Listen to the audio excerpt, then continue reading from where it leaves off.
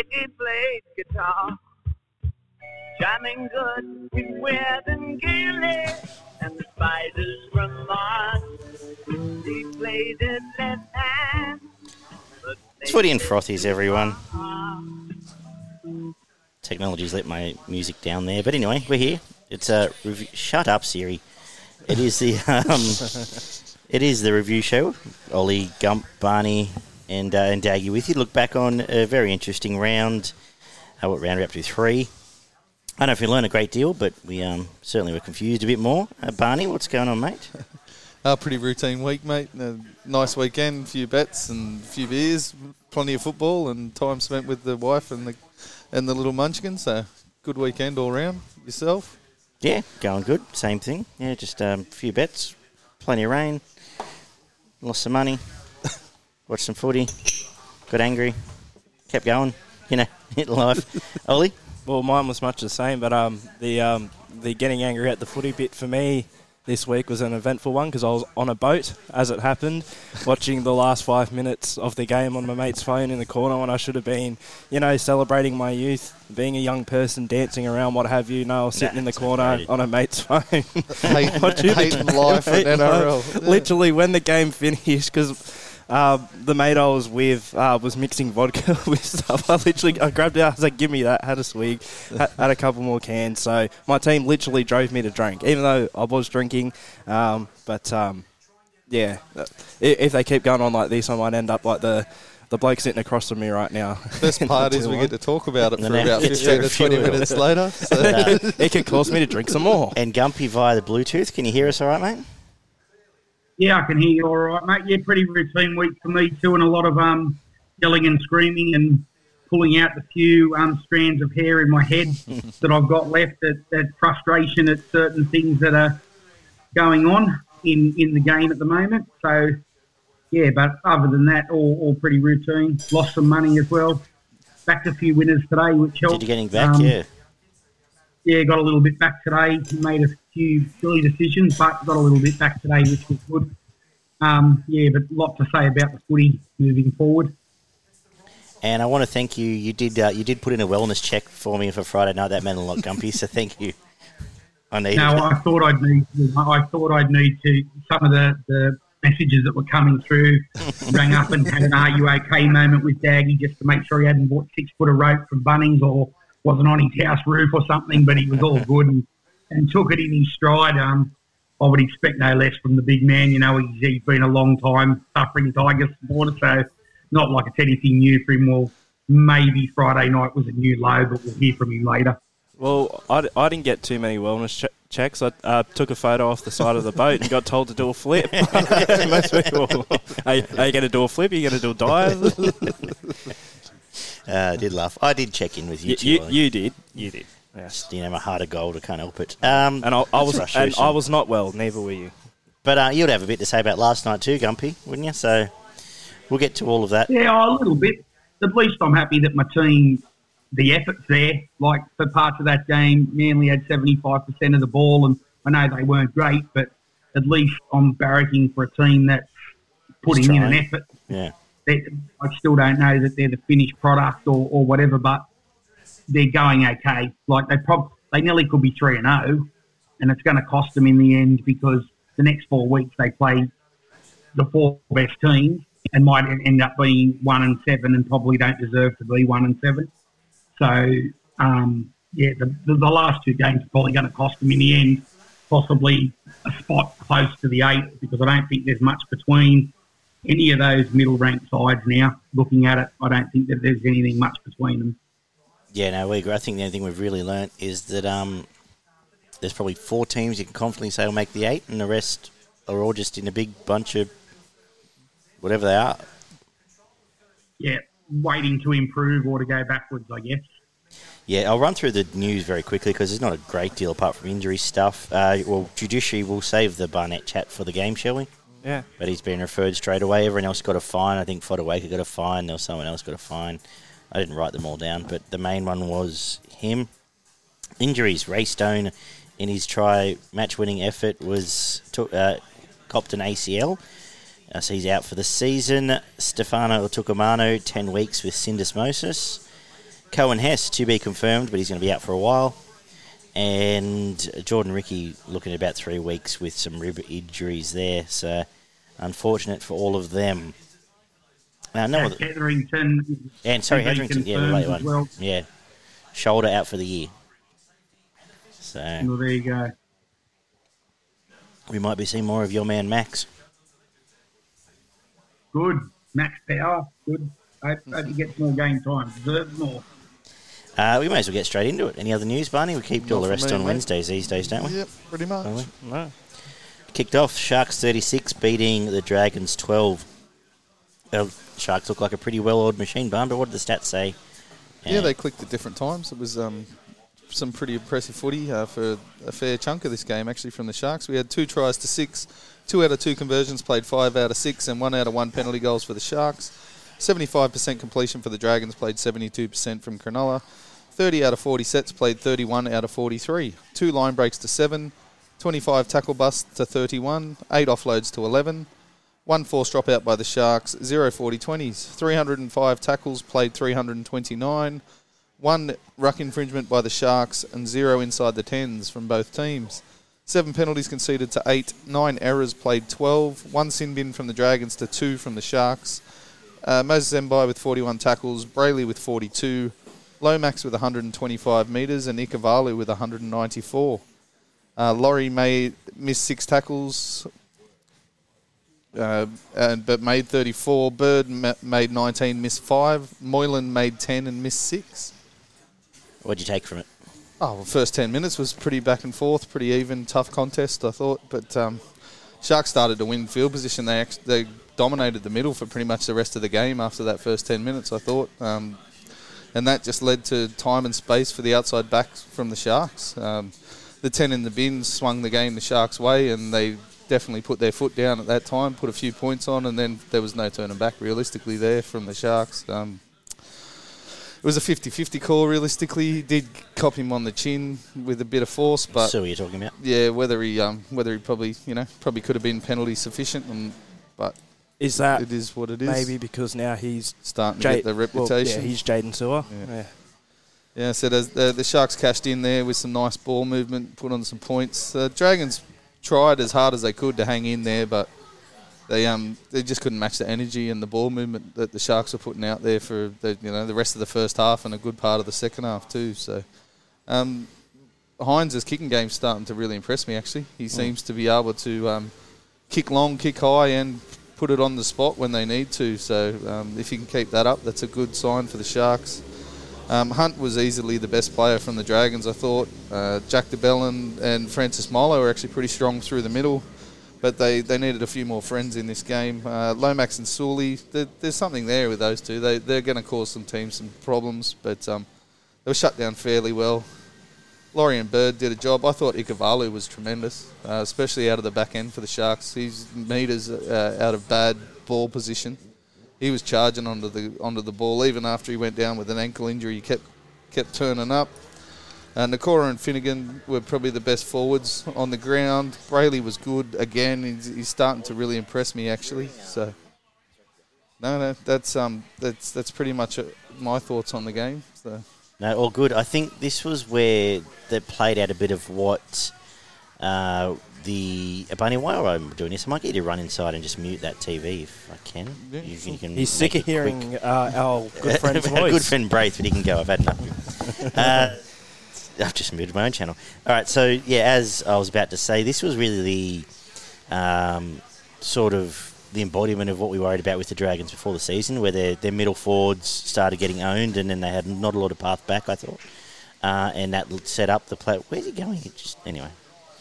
Ollie, can you run inside? No, that's right. I'll get him when he comes back. Barney's gone AWOL, everyone. Barney's gone to the bar on the way, so that's fine. Anyway, as I was saying, that led to the Sharks being able to set up what they want to do. Their left to right play with their lateral ball movement's probably as good as anyone in the comp at the moment, I'd say. Their ability to just get the ball going left and right and actually mean something more than on the more than what it does for a lot of other teams go left to right. It doesn't mean anything. Nico's growing into his role, as Barnes said, and the only other thing I want to say, because I'm sure you guys will cover it off pretty well, is that I thought Ben Hunt was fantastic under the situation, and my moment of the game almost was the late shot from Moylan on him that Moylan ended up on his ass. I laughed and laughed at that one. But Gumpy, I'll let you go next, if you can.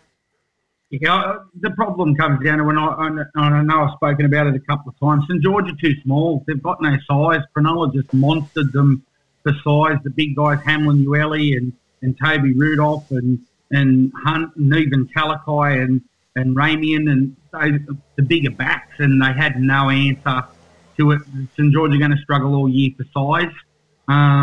Very concerned with the defence, and I know he's a rookie and I know he's very good, but Terrell Sloan a couple of times did the old Olay ball fighter where he stuck his arm out and just let blokes run past him, and late in the game he was hooked to the wing. I don't know where that sort of leaves them. In terms, they've got to persist with him, and I know that there's been plenty of players that have had defensive deficiencies in the past, and he's not very big, but you've got to get your body in front, and I don't know that he did that. He's fullback, and he shouldn't have to make that many tackles, but the size, Cronulla just monstered them.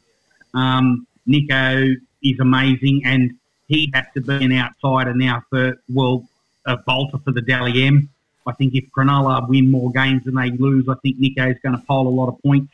And Brayley's a new player this year. He looks a bit bigger, fitter, stronger than he has been in the past, and I think that's half their spine that are high quality. And then Will Kennedy's going good, and if Moylan can just be Moylan and good with the ball and make his tackles, I think Cronulla, you know, we predicted top 8, but they could even be consistent enough to be a top 4 team if a couple of the other teams that we predict fall over a little bit. I really like the Sharks and how they're going. I'll get on to my first rant, though, I know Barney brought up the Jaden Sewer incident, and they're talking about sin bins and that for forceful contact. Get the word forceful out of it. Every tackle is forceful. Yeah. True. If I tackle you, it's forceful. There is force. You need force to stop someone or put them on the ground. So if you're using the word forceful, it's ridiculous, and they've thrown another layer on for refs to say, okay, is it forceful? What's too forceful? Do they have to knock their head off? Do they have to give them a bleeding nose? What's forceful and what's not? Take that out. And again, some are bins, some are not. Like, I don't have any problems with Jaden Sewer going to the bin, but I reckon I can pick out 10 tackles that were similar. Oh, like Nelson Solomona nearly knocked Oregon Kafusi's head off, and he wasn't even looking at him, and it was a swinging arm with his fist closed, and there was no penalty even for that. So he dropped the ball as well when he got up to play it. Makatoa, yeah. Correct. Yeah. Makatoa, yeah, sorry, but it's the wording of it more so than anything. Yeah, but isn't it like it's the same with reckless versus careless? It's like you might call something reckless, I might call it careless. Like it's all bullshit. Like and as I said before, every tackle is forceful. Some are obviously more forceful than others. We saw Sammy Valame, a very forceful tackle, but wasn't it? It's still forceful if we're being literal with it. And look, we're simple blokes watching a simple game played by simple people, so it can't be too complex, and they're making it way too hard. You're looking for easy outs, I think. It's either incidental contact where it bounces off the ball or, slips up off a shoulder, or it's clean contact and you go. Yeah, that's right. It's got to be, like, even there, I thought the obstruction rule was black and white for a while, but even the first 3 rounds this year, that's not black and white anymore. No, true. So some of them are, some of them aren't. It's just everything. There's too many shades of grey. There was 3 incidents. There was 3 incidents with offsides that were all different. Correct. You know what? Simply with the offside, they need to make the rule. If you're in front of the kicker and inside the 10, and you go within 10, it's a penalty. Whether you stand there or not, if you're within a 10-metre radius of where the person gets the ball, that's a penalty. Don't worry about whether you're passive or whether you're not. If you're there... A couple of years ago, that's what it was. But, because we argued, and we both saw things differently. We didn't really talk about it last week, but the Brisbane one last week? The Storm one. Last week with Munster. and yes, he didn't get involved, but when he's in the play, the defender has to He was make a a metre and a decision half between. away. But the defender has to choose between one or the other. Yeah. And then when you fall over each other, you are in the play. And he was still Whether in front of him when... whether you touched or not. when If you're the he picked up fullback, the you'll ball. you've got one eye going this way and one eye going that way. Well, But Luai was clearly offside, and they didn't even check it in the Penrith game. it's like And what was the other two? it was like the Broncos-Cowboys game like yesterday, right, where Kurt Capewell was offside from the kick, but then because the They kicker said he got in ran front him of him, onside he and- ran him onside. I don't think I've really seen that call being made ever in recent years where he is then played onside by the kicker.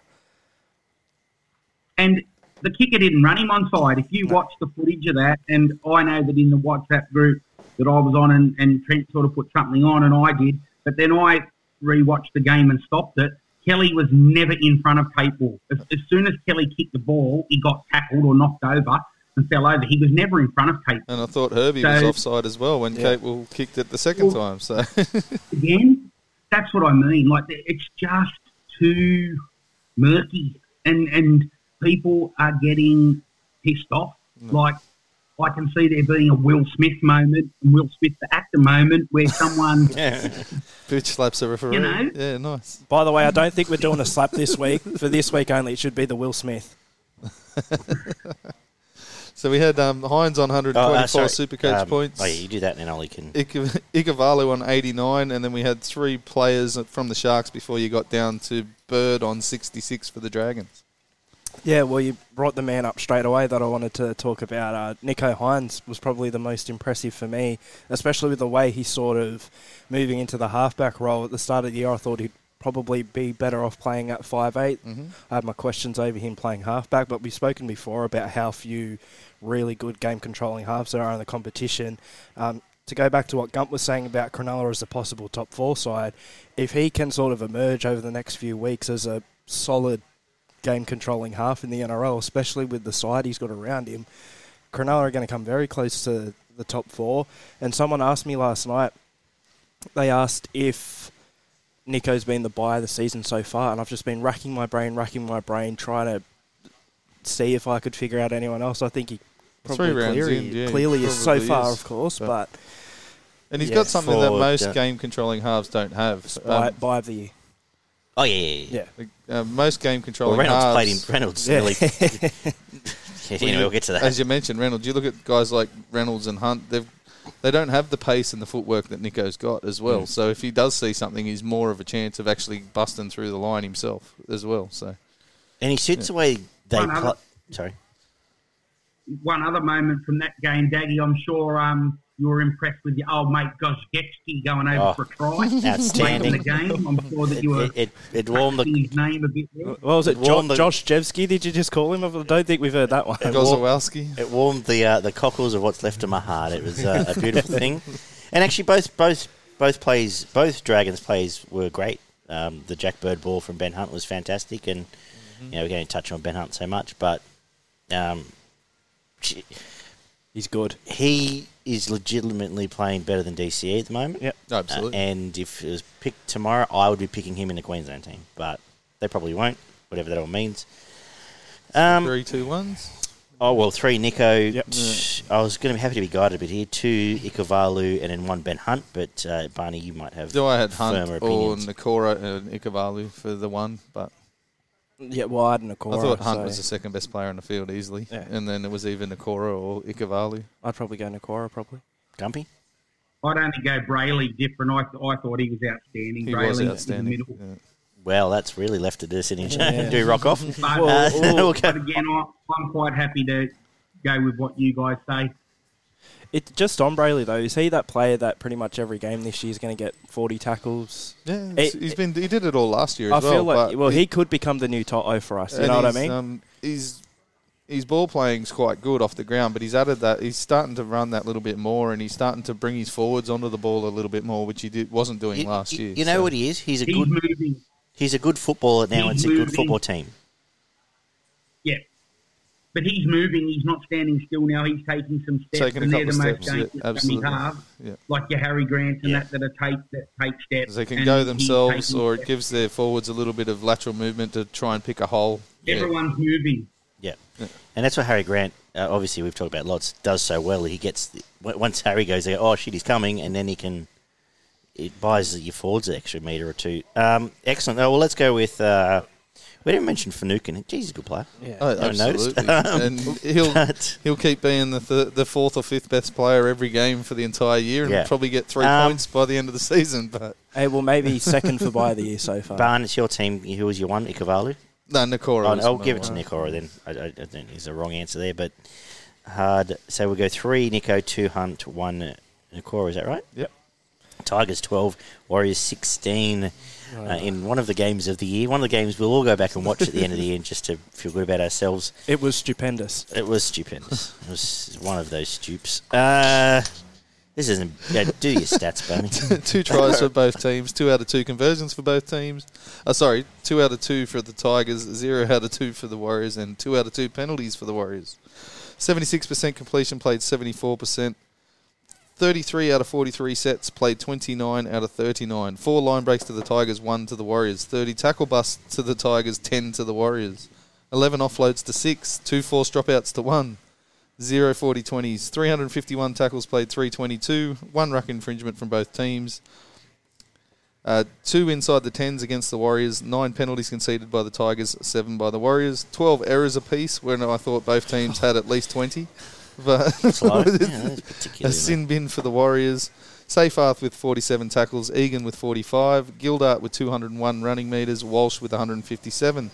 Brooks missed 4 tackles, made 13, and Arthurs missed 5 tackles and made 22. Aitken with 72 Supercoach points, Gildart with 65, and Tarmo with 63. Right, everyone's looking at me. All right. Thank you, Gum, for checking in. Actually, before I get to that, I did want to just give Aidan Tolman a random rap. I forgot to do it during the game, but I thought he did a good job. Don't go back now. No, We're no. talking about the Tigers. Change the subject. So, the Warriors were the worst team this weekend and won the game. So what does it actually say for the Tigers? They by default, obviously, have to be the worst team this weekend. But that was embarrassing. When you have a first-grade team and your best 4 players are the 4 blokes they pulled from reserve grade, Or from overseas. all from overseas, like, that's embarrassing. Seyfarth, Gildart, Toa, and to a lesser extent, and Luke Garner were probably the 4 best players. Jock was good. Jock was more than serviceable, but it wasn't his team to run, so I feel like that could have been different. But they should have... I'm going to put it simply, without ranting forever, any other halfback in the competition with the possession they had, the momentum they had, wins this game by 12 points. If they had and maybe they lost. the signing of the year so far. Exactly. more. To the point where at the end of the game, Luke Brooks is playing dummy half for whatever reason, and then being angry and there's no first receiver. Well, I thought that was his job. But anyway, it's a lost cause for Luke Brooks at the Tigers. I don't know why they said no to him last year. I don't know why they've said no to him this year leaving. There's just no future. It's just untenable to me, and it's not going to change. And the thing is, the team list will come out tomorrow, and they'll be exactly the same. And they'll put James Roberts back into the team, so that'll warm my heart even more. But it's now embarrassing. It's I don't know what to say. Blokes try hard. They've just lost Stefano as well. But 4 or 5 blokes try hard. The other blokes don't, and it's as simple as that. They're not a first-grade team. They won't win a game this year. I don't know how they'll win a game this year. Or they'll beat Penrith during Origin. They'll beat the Titans this Whoever weekend. they're playing during the Origin. But apart from that, it gets boring if I rant about these blokes every week. So First 10 I'm or gonna 15 think minutes, about- they started like the better team. They looked well and truly like the better team in that first 10 or 15 minutes. I'm just going to call a quick break here. All right, Yeah, bonus salute for Mariah, who brought down my laptop so we can fix Gumpy's audio and record us in this fine 4K format. Thank you, Mariah. Much love. But where were we? Who was ranting about this game? Well, we just finished Daggy's heartbreaking monologue on the Tigers game. Yeah, it wasn't really a rant, was it? It was more an acceptance. It was. Which makes me worried about this show, because isn't that the only reason why people listen to you, Daggy, rant about the Tigers? Yeah. Oh, as I said, I thought the Tigers were clearly the better team for 5 or 10 minutes, but that was about it. There was so many mistakes in this game of football. That Ziggy call obviously didn't help, which was the salute to the start of the show if it came through. But, yeah, and after that first 15 minutes, the next 50 minutes of this game of football were pretty much torture to fucking watch. Like, it was doing my head in to watch this game of football for the back end of the first half and a fair chunk of the second half. There wasn't a lot of good football played. There was error after error. And the Tigers' 2 tries came directly from bombs on a winger and a centre. Like, surely you trained for that shit. Like, you get yourself into... They were in horrible positions to take those balls and just got jumped over the top of, and it led directly to the Warriors' tries. There was nothing sparkling in attack from either team, and I won't be tipping either of these teams for the rest of the fucking competition unless they're playing each other. Do you want to know the really sad thing as well? They've just announced that the Warriors' big return to New Zealand after nearly 3 years is going to be against the Tigers. That's the big return. They're the winning game. Why do you think they've done that? They think it's a game they can win. Exactly. Why would they say our big returns against the Storm? People are going to go and watch them lose 100 minutes. Well, it was originally against Penrith, so maybe onto something there, Gump. Well, they've gone for the team that they think they're going to beat. Yeah. Exactly right. Speaking of the bombs, I've had the jury for me has been out on Dane Laurie this year. But there's just zero communication between the back three. Every week, balls go up and everyone looks at each other and goes, "Oh, is it my job to catch it?"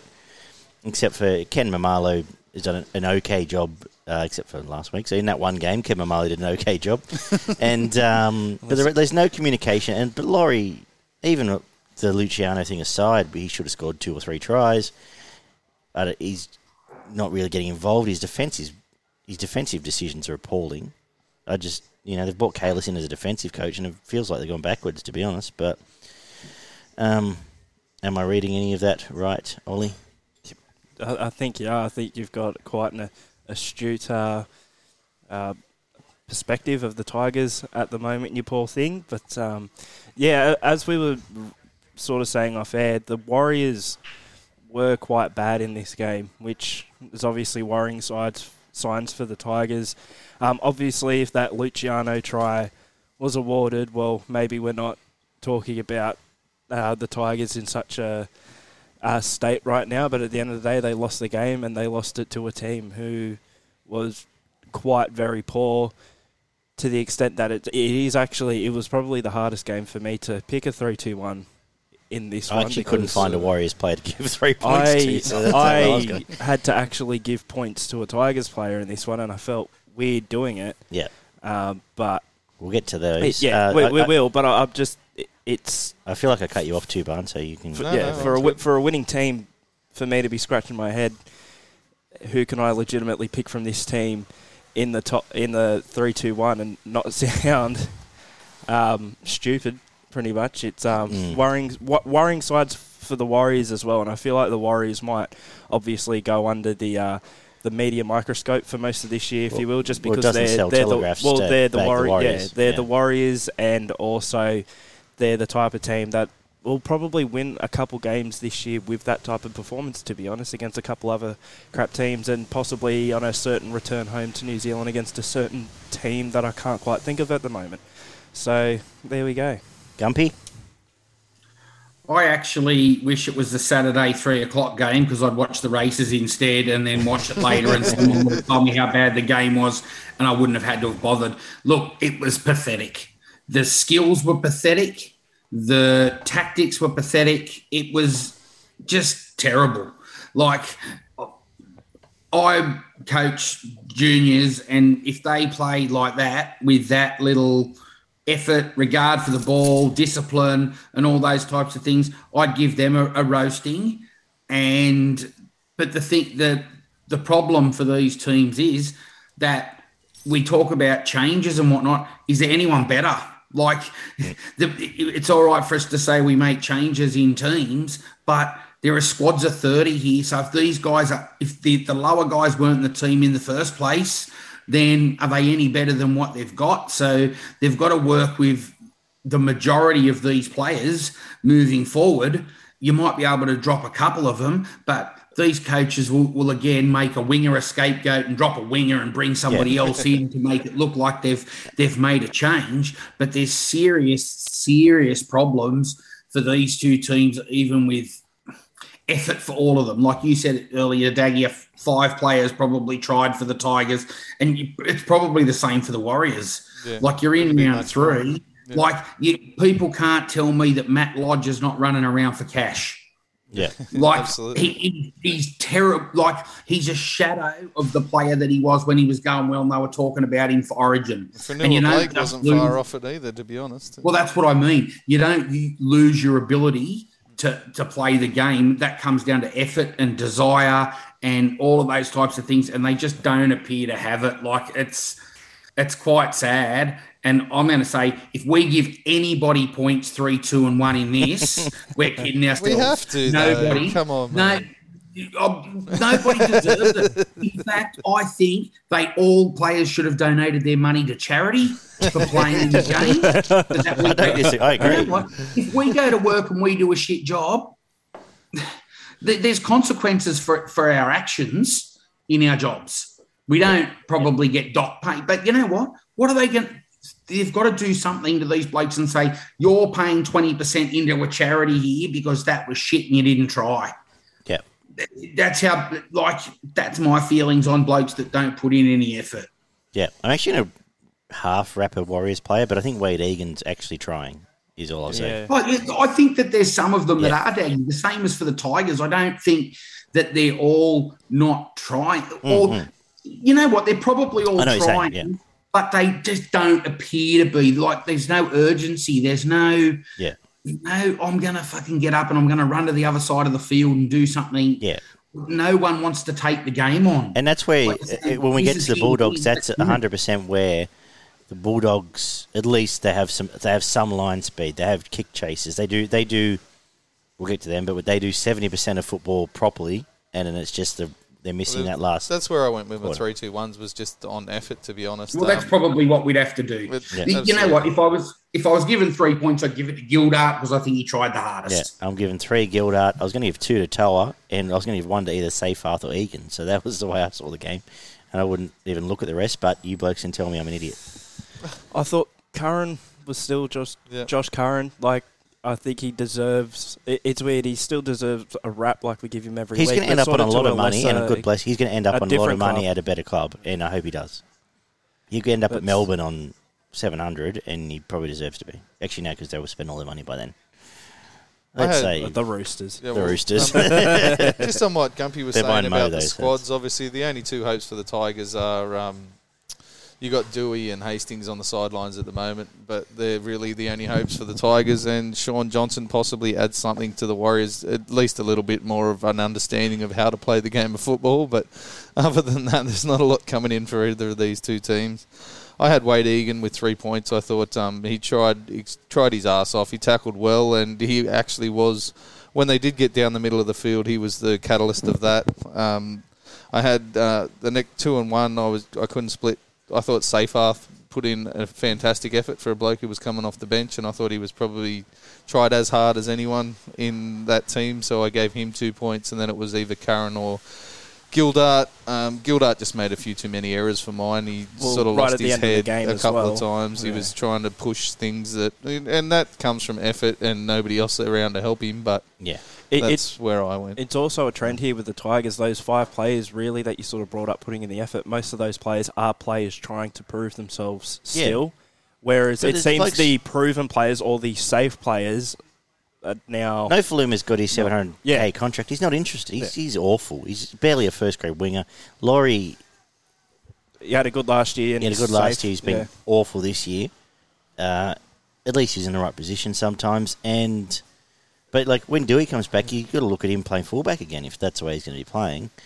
But, why stop there? You go all the way across the field.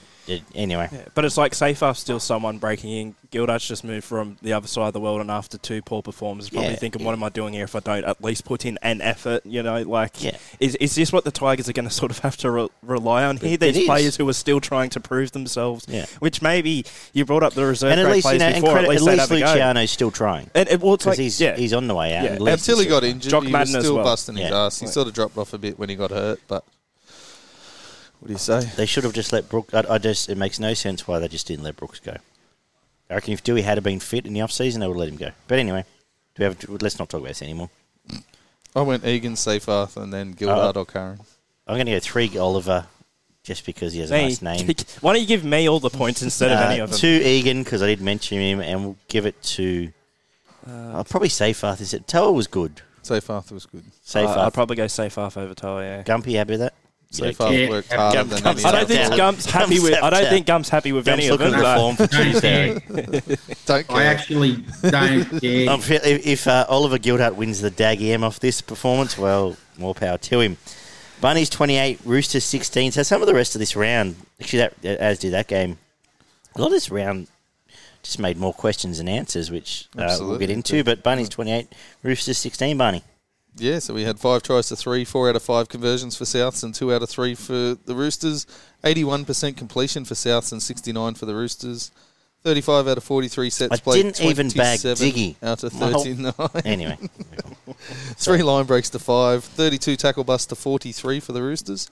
5 offloads to 7. 2 forced dropouts from both teams. 0 40-20s. A ruck infringement from both teams. 1 inside the 10 for Souths and 2 for the Roosters. 5 penalties conceded to 7, 9 errors to 12. Damien Cook made 42 tackles, Butcher with 45, Arrow with 173 metres, and Tedesco with 202. Graham missed 6 tackles, made 21. The halves missed 5 tackles each for Souths, and Manu missed 6 tackles and made 12. Ollie, you can have first crack here. Well, to say I'm shocked is a bit of an understatement. This is probably the game where I started thinking, as I said off air, I'm getting close already this point in the season to say teams are just going to beat each other willy-nilly. There's going to be plenty of upsets and Penrith will maybe end up walking the comp. I don't know. But, yeah, I don't know what to... Like, already I don't see the Roosters missing the top 8, but I'm already getting our Canberra vibes from last year a little bit. The Roosters should be dusted off his twice-a-year column where they haven't beaten a top 4 team in 4 years, whatever it is. He has the same. He just retreads the same shit, Buzz. It's realistically on paper, whatever, but the Roosters should be winning this game, and especially like we were talking about last week on the preview. Really, the Roosters forward should have eaten South Sydney's forwards alive, and really should have won through the forwards, and they didn't. I thought Jai Arrow for South Sydney put in a really good performance. Cam Murray, and it's those sort of smaller forwards who have been standing up. And it was like last year when we were saying South Sydney will fall off because of their forwards, but they sort of just kept trudging on and they made a grand final. So I don't know really what it is, but I guess they just keep proving people wrong. But really, the Roosters should have been able to contain them. Don't know why they weren't able to. Latrell, coming back and doing what he did against his former team, it was to the script, I guess you could say a little bit. When Joey Manu scored his try there, I did find it a little funny though how he copied what Latrell. He did a little Latrell, and then his team went on to lose. But I was probably this is the first. Round 1, I was disappointed in the Roosters, but probably the first time I could say the Roosters were probably the most disappointing team of the round, at least I would say. Like, I wouldn't say the Tigers were disappointing because you kind of expect, like, you know what I mean. It's fine. It's fine. Yeah. Expectation versus reality. Yeah, expectation versus reality. I think the reality should have been the Roosters win this game through the middle. They were sort of lacking. South Sydney's forwards, as I said, your Arrows and your Murrays really stepped up, and they got the win in the end. I still don't know what to make of South Sydney, though. I still see them as a team who could lose to a team like the Broncos again in a couple of weeks. I don't know off the top of my head who they're versing this week, but yeah, I don't know what to make of them. Gumpy? Look, I think the Rabbitohs were really good. Murray was great. Kalal Matangi was great. They held the middle. I don't know whether the Roosters forwards are as good as we think they are. in terms of that. Takiaho was great. There's one as bloke, for the rest of them, There's one bloke I would pump up for now, and it's Takiaho. There's only, you know what, I was concerned as to why Angus Crichton was coming off the bench. He came off and gave away 3 penalties and made 2 errors in the first 10 minutes he was on the field. And he's better than that. One thing that I found about the Roosters that really shocked me is, and I don't know whether you guys thought the same thing, their whole footy just seemed panicked. There was no calmness about them. Like Tedesco was running around like Josh Reynolds for most of the game. But it was. It very un-Tedesco-like. He might have run for 200 metres. I think 150 of them were sideways. Absolutely. And round in circles. It just wasn't a typical Roosters performance where they were calm and measured. It was all very manic and sort of all thrown together. It was just not great at all. But I thought South were really good. And they started to get their mojo back on that left-hand side. I think they've got it right with Milne in the centres now and Paulo on the wing. Absolutely. I think the halfback is really good. He seems to be getting better every half of football that he plays. He was good. Latrell did what he had to in his first game back. Arrow was good, but the Roosters, I was surprised that out of the 4 of us, 75% of us picked the Roosters, and they still might win the comp. But it surprised me that 3 or 4 people would pick them in looking at their roster. I still think that there's, without the Morrises there, and I don't know that people realise that you've lost 2 of the best backs in the competition over 15 years, and you replace them with blokes that just aren't as good. And I'm not going to put any shit on Momirovski or Billy Smith or Suwali, or whoever plays there, but they ain't the Morrises. Even in the first half there where Manu did the quick tap pass to Tedesco passed that ball on to Billy Smith, who was in the hole, and the pass went a little bit behind Billy Smith, so it wasn't a great pass, but Brett Morris catches that and they score under the post. Absolutely. Yes. Yep. Like, there's your difference for the Roosters, that, you know, the ball was behind him. Wasn't the best pass from Tedesco, but you could see what they were trying to do. But again, it's one of those panic things, a 20-metre tap and let's rush out and throw 3 passes. They drop a ball and Johnston scores in the corner. Like, it was just un-Roosters-like. And, look, I don't know that we'll see it again, but we've seen it twice. This year, that they haven't been great. And I see where Ollie is thinking about penning them, because I get it, but let's just give them a few more weeks. And look, they're my 16th favourite team, so I wouldn't care if the Roosters got beat every week. I don't really care. But it was just uncharacteristic for them that they were. But it's been on show. I agree with you, Gumpy, but it's been on show now 3 weeks in a row, basically, where Tedesco is just in everyone's way. And I can't knock the bloke, but because he is in the conversation for best fullback in the game, but it's felt like he thinks he has to be involved in everything that happens. And too many involvements, probably. Is this because he had to last year and he's still maybe in that mindset? Maybe. But you've got to let your halves breathe before you panic, and it hasn't happened yet. Tupanua looked like a superstar last week, but we've seen maybe Manly aren't that good.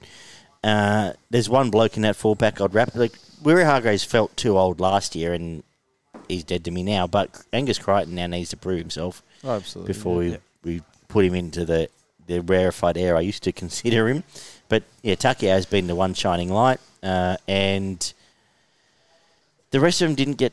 Like I said, they just didn't feel like they had a chance to breathe. But there's a lot of teams here, and we've talked about it for 3 years we're doing this show, Gumpy, and you've been on board for 18 months of it, where Penrith don't panic. Penrith are happy to win 22-15 or 22 whatever.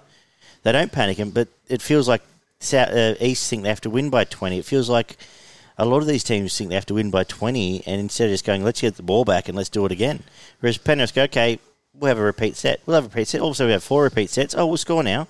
And you're rooted, and now it's going to be 6-0. And now it's going to be 12-0, and how are you going to beat us? And teams, east of all teams, aren't playing that way. We'll get to Brisbane later, but it just seems like there's a frantic energy across the comp, and it's to everyone's detriment. Yeah, I just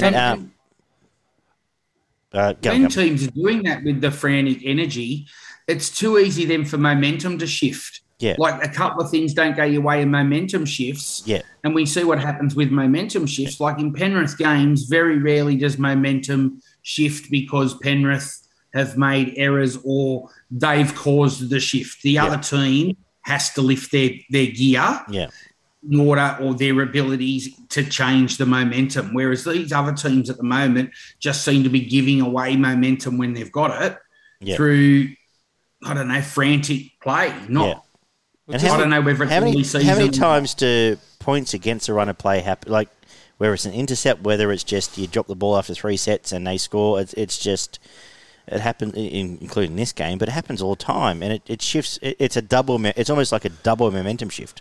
You go down 2 gears instead of 1. And whereas Penrith for 3 years now, just go, okay, we're happy just to, we'll be right. You just look at it, and it came off the back even going back to the Tigers game, I'm there just going, just calm down, boys. Get a repeat set, you'll score next set. Well, it came back, if you go back to watch the Roosters, it was because they were getting beaten in the middle, so they thought they needed to make their meters on the edge, whereas Penrith will just go back to the default position of getting down and dirty. Yeah. They're happy to only make 20 metres in that set. They'll kick, they'll put it down in the corner, and then they'll make you do the fucking hard work to come back and get back to the field position. Whereas these teams try to spread it, get on the outside of people, and they drop balls or they end up going backwards and they make 20 metres in their set and they've got no option for their kick. Whereas Cleary will just kick early, or O'Sullivan or Luai, and they'll just push the other team back down the other end and go, okay, now it's our turn, and beat you with line speed. And that's what Souths did to the Roosters. They beat them with their defensive line speed. You're 100% right, Barney. You know what? They absolutely flew off the line. Yeah, absolutely. They can have 3 sets in a row where they make no ground at all. Yeah, absolutely flew off the line, and they bashed up the Roosters' middles, and they left as soon as the ball started to go past the halves, the South centres were in their face. Their wingers were in their face. They had no time or space with the ball once it got wide, so they needed to go back through the middle or kick early and turn them around and push them back down their end of the field, and they didn't do it. And they kept trying to beat them on the outside, and they got shown up for it. Tedesco, as you said, started running around in circles. Manu had a couple of nice touches, but that comes with class players. But yeah, this is one of Teddy's worst games I've seen in a while. We did mention a few times last year where he got into that sort of rut of running around in circles and sort of getting in the way of the play, and he did that a lot in this game. But the Supercoach points I forgot to mention, Murray with 129, Keon Kulamutangi with 86, and Cook and Manu with 75 points each. South just started way too hot in the first 20 minutes and absolutely dominated the Roosters from there on in. The Roosters just couldn't find points at all. Both their halves looked like they had no time or space with the ball. And even when they did, they couldn't convert opportunities. They dropped the ball, or they dropped it backwards and lost 10 metres, and then were kicking off the back foot. And then the Roosters South just kept coming. Their line speed was tremendous. They're a big possession team. When they go up above 75%, they win majority of the time when they hang on to the ball. They've got some classy ball players in Arrow and Murray, which we've all mentioned, that can play that tap-on play back inside. That hold-up ball for Walker back inside off Cameron Murray was one of the best tries I've seen this year. That was beautiful. Stepped on the outside of his opponent and just dropped it back inside. And Walker just carved up. And they're the plays that the Roosters need to be putting on for Teddy, and just go, mate, straighten up. Don't worry about floating around out the back and run around in circles. Do what you do best, which is come through the middle and carve teams apart. And this is the thing, people rant about, Victor Radley, what a ball player, but when push comes to shove, he's not in the same conversation as Murray or Yeo or, let me think. Mo had not Mo Foddaway. He's not even a Mo Foddaway. We'll get to that. Anyway, we'll get to that later. Anyway, but it's a different level of play, and it's all right to say, he hits hard and this and that, but Cam Murray was the best NRL player on a field this weekend. Yeah, I'm pretty sure he was. And it's just different class. And Robbo should be there going, go and watch that bloke, what he just did, and that's what you should be doing. Yeah. As we all mentioned, Takiaho was the best Rooster on the field by a fair way. I thought Watson and Butcher did okay, so did Radley, but there's too many mistakes in there. Tupu, he's always good on that wing, but he doesn't get enough opportunities in this Roosters team. Kulamutangi was fantastic, and Cook's best game for a long time, I thought. He actually got out and started doing a few things, and he was linking up with his middlemen, which I opened up the middle against the Roosters. Cam Murray, mate, he's got beautiful hair, beautiful eyes. I'd bear his children if you asked me to, but Cam Murray for As 3 we all would. points, Kulamatangi for 2, and Takiaho for 1. Ollie, what have you got to say about this game? I've got to say that, well, there's not too much else to say from what I said. I went to say what I said before, and I realised, I've said something already. Said it. I just remembered, though, a question I have for Gump, though. Just quickly, on the Roosters edge players, you were talking about, how they're sort of not the same class as the Morris brothers yet, let's say. Is this more something that it just sort of needs time with the players they got around them, just time, especially with your Billy Smiths, I guess, coming back from injury, Paul Momirovski back at the Roosters in a new team. Is this something that just needs a little bit of time, or once Joseph Suwali sort of I feel like gotten they're back gonna to rush regular Suwali. football? Because I believe he's back playing back this reserve week. grade now. Is this Played something reserve where you- grade. yeah, are you sort of just waiting to bring Suwali back in probably for Billy Smith, or is this just something you need to give time? Well, you've got to bring Suwali in. You're paying him big money to play first grade, I would have thought. I know they've got raps on Billy Smith, but He's I too think small, the other isn't guy, he? He looks a bit small. I just think that if you're paying that much for a kid and you think that he's your I'm talking next about big Smith, not star, Suwali. Yeah, no, but you've got to play him. Yeah. I think that they've probably played him in reserve grade to give him game time, so it'll be interesting to see what he does with the team this week. Trent Robinson, he might stick with the same blokes for this week to say last week was just a stuff up and give him a chance to redeem him. So I don't know what he'll do. But look, Ollie, to answer your question, I think it just does take time, but they've got blokes there now that are just not as good. Yeah. And it happens with every team that sometimes you lose players and the players you bring in aren't as good. Not everybody's as lucky as the Melbourne Storm that loses Cameron Smith and gets Harry Grant, or loses Addo Carr and get Xavier Coates or whatever. That some teams just aren't able to replace the calibre of player that's out. But it'll take time. Those blokes are still good first graders. Yeah. All right, you two boys can jump in because Barn has given his numbers, but obviously 3 Murray, 2...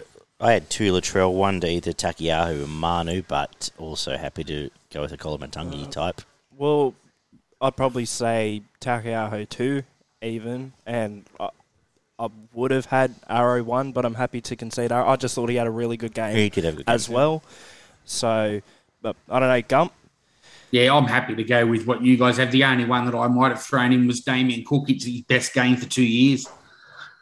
But, just because it's his best game for 2 years doesn't mean he was better than the other 3 guys either. So I'm happy to go with what Barney said. Remind me? Yeah.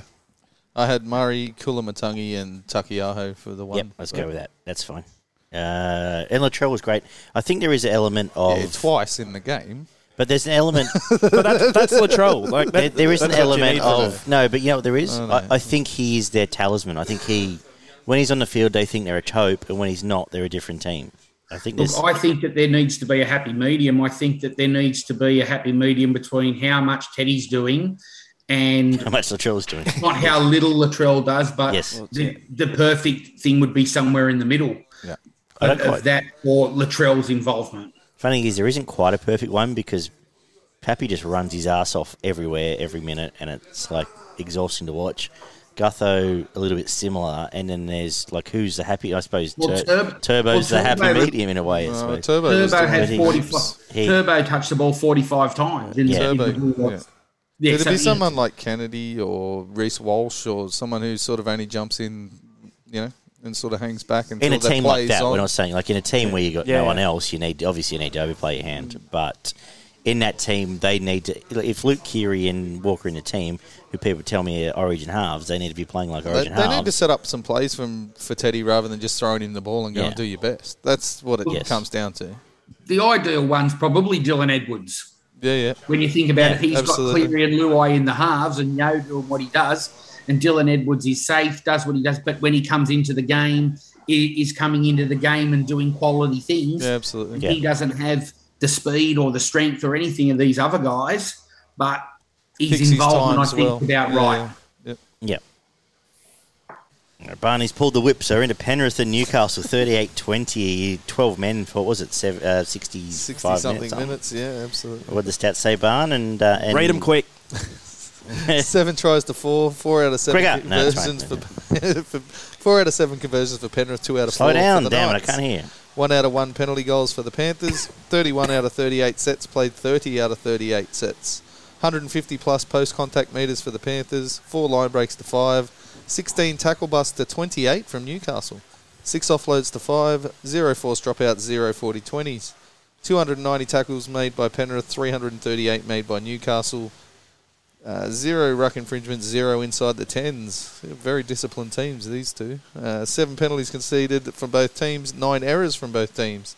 And a send-off for the Knights. Isaiah Yeo made 36 tackles. Kurt Mann made 45. Edwards with 216 metres. And Daniel Saifidi with 154. Kikau missed 5 tackles, made 20. Targo missed 4 and made 12. Young missed 3 tackles and made 4. And Clifford missed 3 tackles and made 12. Supercoach points, Taylor May with 106, Targo with 94, and Kurt Mann with 84. Ollie, you can lead us away here. Is this game sort of not an indicator, I guess you could say, or a reaffirming of an issue that Newcastle had last year, which is their edges in terms of defence are not very good? Like, Yeah, this it's this half exposed forgivable, it. This exposed it to the furthest extent, and yeah, this is me sort of stomping on a team that's been very good this year. But that's one thing I've noticed: they've still got something that they still need to improve. Is definitely the edges, because they sort of ended up getting torn apart We've there. got another one of them to talk about soon. But yeah, there was a missing player for. yeah, of right. course. Yeah, yeah. Well, but I still think, from what I saw from the defence, though, there does still need to be a bit of significant improvement in that edge defence. But Isaiah Yeo is getting close to my favourite footballer. I mean, we talk about, I guess, the Dally M votes and that, but at least they're getting the bloke who probably should just about be on top, right, in Isaiah Yeo. While Cleary's been out, he's been close to a perfect footballer, both in attack and in defence. Sort of makes me a little bit sad that Cleary's most likely going to be, but pretty much definitely going to be back this weekend and probably prevent some of that, but Yeo will still do his job. It's just been great to see him, and it's sort of amazing how he's the guy who's able to pick up from Cleary, and it's the development of the lock role, right? We've been talking about the ball-playing lock.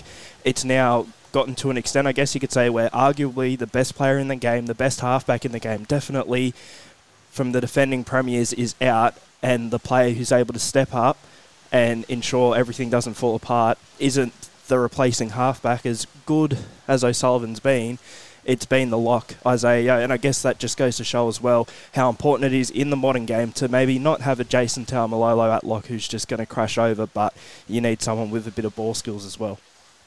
Oh, the worst part of it all is he didn't get a point from me this week, to be honest. Really? Even though he works his ass off and he does so much work and he ball plays extremely well, but I thought there were some really impressive performances out of a few other players in this one. What do you say? Knights, I thought the Knights did well to match up for as long as they did. They should have been busted and completely run over by about 10 minutes into the second half, considering that they were player down. They still managed to find that grit and sort of control Penrith's middle.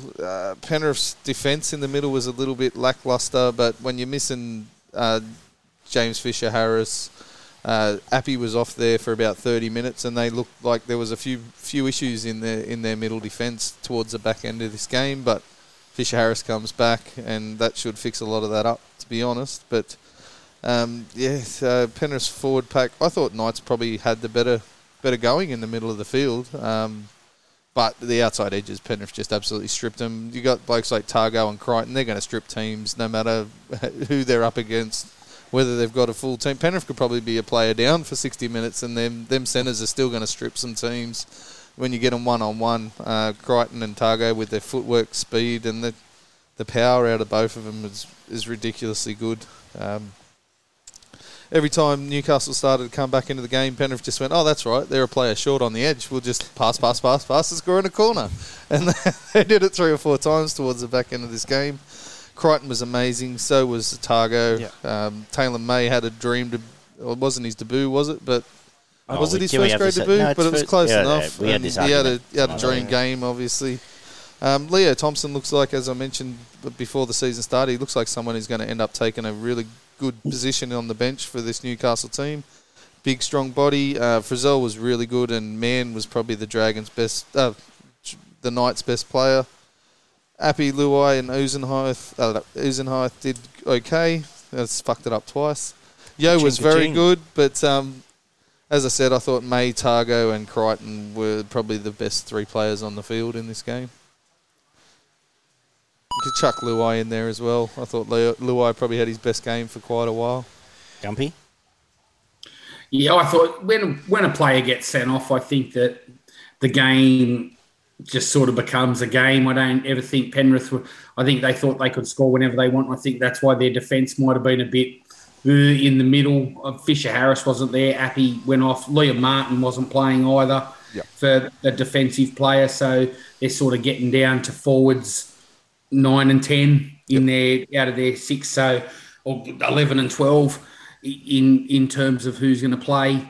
They also lost Chris Smith as well, who came in for Liam Martin. So again, you're going down the pecking order. Absolutely. I just think the fact that Penrith, they knew if they went to an edge, they had the class to score points and sort of took the whip out of there, threw the whip away and did enough what they needed to do. And that's probably what they've got to do in some games, because as I've spoken about before, and we've all spoken about, playing the same way every week with that grind and grit and that whatnot they play with might take its toll. So it's probably not bad that they have a few games where they're not doing that and they're winning other ways in terms of that and the player getting sent off, I guess. That's what they did more, probably not so much last year, but the year before, where they'd have games where Kiko wouldn't touch a ball, or they'd clearly let Luai run the team, or it seems like they're similar to that, probably more a 2020 thing than last year, where they just kept going.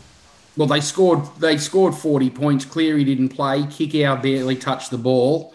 Fisher Harris didn't play. Martin didn't play. I know they played against 12 men, and I guess we get onto the elephant in the room with the Mitch Barnett, and there's a whole lot of things saying now that his teammates are gathering around him and all that kind of stuff. But really, I don't think Newcastle would have won the game. But to do something like that, you're flushing 2 points down the toilet. Yeah. Yes. And look, I don't know what reason you'd have for doing that, but that's like, a coward punch, someone walking down, like Chris Smith was standing there. Like, if I walked over and did that now, I'd go to jail. That's right. I don't get what's going on in your life or whatever that would make you do that. Like, I just think it's grubby. They're talking 6 to 8 weeks. I'd give you more personally than that. I don't know your thoughts on it, but it's just what Denny we've King spoken about things before being a shit look, like and Dylan Brown the thing and the other stuff last year in Fui Mayono. This is much worse. Yes, this is much worse. It is unprovoked. It's intentional, and it is. Well, he could have broken his jaw. It's more good luck than good judgment that he doesn't have a serious injury. And that's when people, and the coward punch thing is when you're blindsided, it's much worse. So I think he deserves 12 to 16, but probably get a $700 fine and a slap on the wrist. But realistically, they'll probably give him 6 to 8, and he should get 10 to 12. But if they're going to carry on about head, they've carried on for 2 years about head issues now. They've brought in a whole bunker for it. And if he's not getting severely punished, it's actually even more farcical than it already is this round. Oh, it's half a season, realistically. It should be 12 weeks. Yeah. They'll probably give him 4 to 6 and $1,000 fine or something like that. If it's 4 to 6, then, like, honestly. Watch it happen, mate. But it should be at minimum 10, somewhere up to 16 weeks, I think. It was absolute stupidity. Like, you have to go out of your way to do that kind of shit. There's no way that's accidental, or there's no way you can argue that. You put your hands up and plead for mercy, realistically. That was dumbest fucking thing I've seen for a long time. He's booked a Kentucky tour, forgot during the off season. He's forgot that the NRL season exists. He's and getting figured married next month. The holidays coming up, and he's gone. I've got to get out of playing somehow. That's the only thing I could. That's the only reason I could give to as to why he would do it, right, Gump? Like, why would he? Well, you brought it up. yeah. Why would he do it? Because he's dumb. It is rugby league. Yeah. I forgot. Sorry. Oh. Anyway, to everyone's, well, Jimmy, what can we say about him apart from we're probably going to slap him in 45 minutes' time, but apart from that, what else? Nothing else really to say. Yeah. Stupidity personified, mate. I just want to add that, look, I think Newcastle are overperforming, but it is a scary, scary thought. I want to re-emphasise here about Targo. Targo's almost an elite 10 in the game now. He's as good as Crichton, and he's maybe even better in skill-wise. He's obviously not as big, but if you don't have him Supercoach, if you had him in Supercoach as a cheapie, you're not selling him because he's going to be demolishing some teams. Tyler may end up in front of Staines in the pecking order. I think it's a no-brainer. If he doesn't, I now know why they let Momirovski go with these, because they let Burton go and Targo was going to be there already, but now Momirovski's gone, you can move Crichton back into the centres, and then you've got Staines and Taylor May coming up. And as Gump said, like, you've got Nathan Cleary coming back next week, so you're doing all right. in 6-8 weeks. So in a comp where we don't know where 14 teams are, you're in a pretty good spot. Yeah. I don't want to say yet. They're probably they've got 5 or 6. They've got 5 or 6 17 or 18-year-olds in those positions coming through just quietly. that are Tago-esque. There are probably 100 kids out in Dubbo. There's Gumpy would know. Some of these kids are already in their system. Yeah, they know that now. And I'm sure you know Gumpy. But I'm sure there's another prop to partner with Fisher Harris next year. I'm sure there'll be people all the way through, and they might march to comp in. Yeah. But it doesn't generally happen. But you're right. So Tago 3 and Tago with 3, May with 2, and then Crichton, Luai or Kurt Mann for the 1 point. The only bloke you haven't mentioned, I thought it was Tex Hoy's almost best game in a shit situation. But what does it mean? Kurt Mann was heaps better than him, though. Look, I don't think this is going to be a winning argument, but I did have Yo with 3 just because I guess it's a bit of bias, I guess, against edge players as well, giving out points. So I'm happy to concede him here, but we are. I'll ditto Ollie. I can't not give Yo 3 points in that match, but again, the points are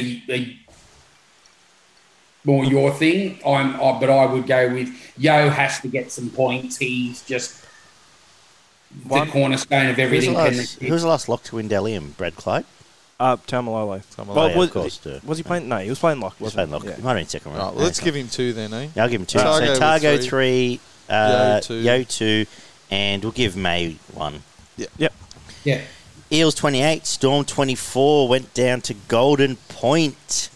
The return of the cheese. Oh, this is a pretty good game of footy. Admittedly, I had drunk lots of free beer by this stage, but I enjoyed what I saw, and I enjoyed what I saw of the replay, trying to work away today.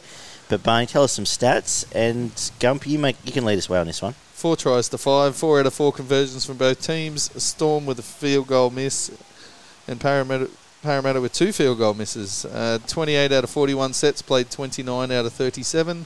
7 line breaks for the Storm, 5 for the Eels.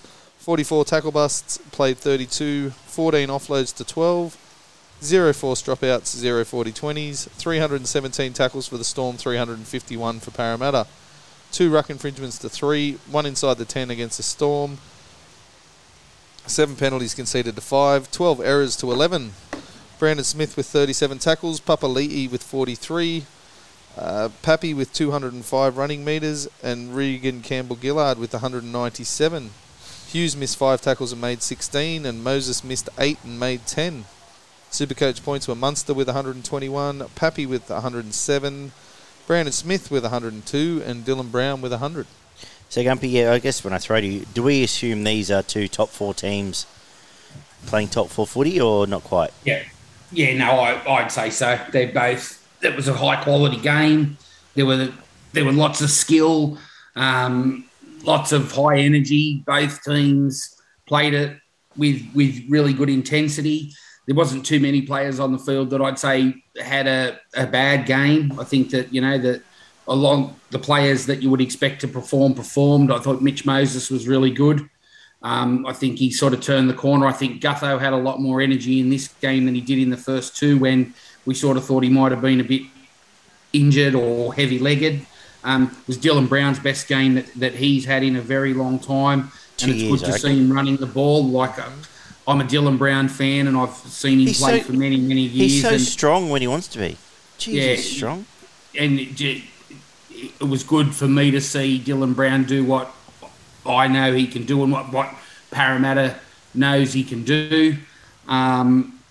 They've probably leave Wonga Blake on the wing, I think, moving forward, and have Penasini and Opacek in the centres. So I think that he solves probably that wing problem that they may have had. He's a strong ball carrier even out of their own area, and it gets him doing that more from the wing. The Storm, the Cheese was good considering he had a broken hand. I think Harry Grant plays, the Storm probably still win the game, as good as the Cheese was. You get Cheese in at lock and Harry doing his thing. But look, Parramatta seem to have their measure the last few times they've played them, and maybe moving forward it might be a bit of a bogey team for Melbourne in finals and whatnot when they come up against each other. You know, not many teams go to Melbourne and win, and they've done that. And look, I want to have a shout out for Ray Stone.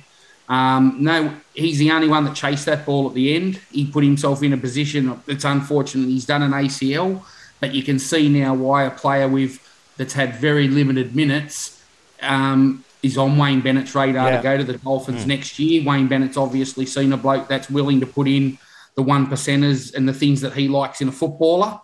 And, you know, nobody else was there from Parramatta or Melbourne to sort of cover it up, and he's put himself and got his team 2 valuable points, which are probably before. Winning against Melbourne in Melbourne, it's probably worth 4 points because no one else will win down there. So, you know, hats off to Ray Stone. Played 16 minutes and probably gets into the 3-2-1 based on that effort alone. But it was a good game of footy. And look, these teams will win more than they lose. We already knew that. I'll throw over to someone else. Yeah, I can't say a lot more about it. Fantastic game of footy, especially for the first hour of this game. It was about as physical a game of football that I've seen for quite a while, to be honest, especially in that first 40 to 60 minutes. They were absolutely steaming in against each other. There was some really nice ball movement, high-quality kicks, high-quality football all around, realistically, for the majority of this game. As you mentioned, Ray Stone did really well to be in the right place at the right time, but he was absolutely kissed on the arse with the bounce of the ball that just ended up in his lap both times. Obviously unfortunate that now he looks like he's going to be out for the year. As you mentioned again, Wonga Blake's found his spot in the wing. Like, he can't play anywhere else in this team. Actually, Barn, the more I think about it, this is probably their right back four. Looking pretty close to it. Fuck Seaver.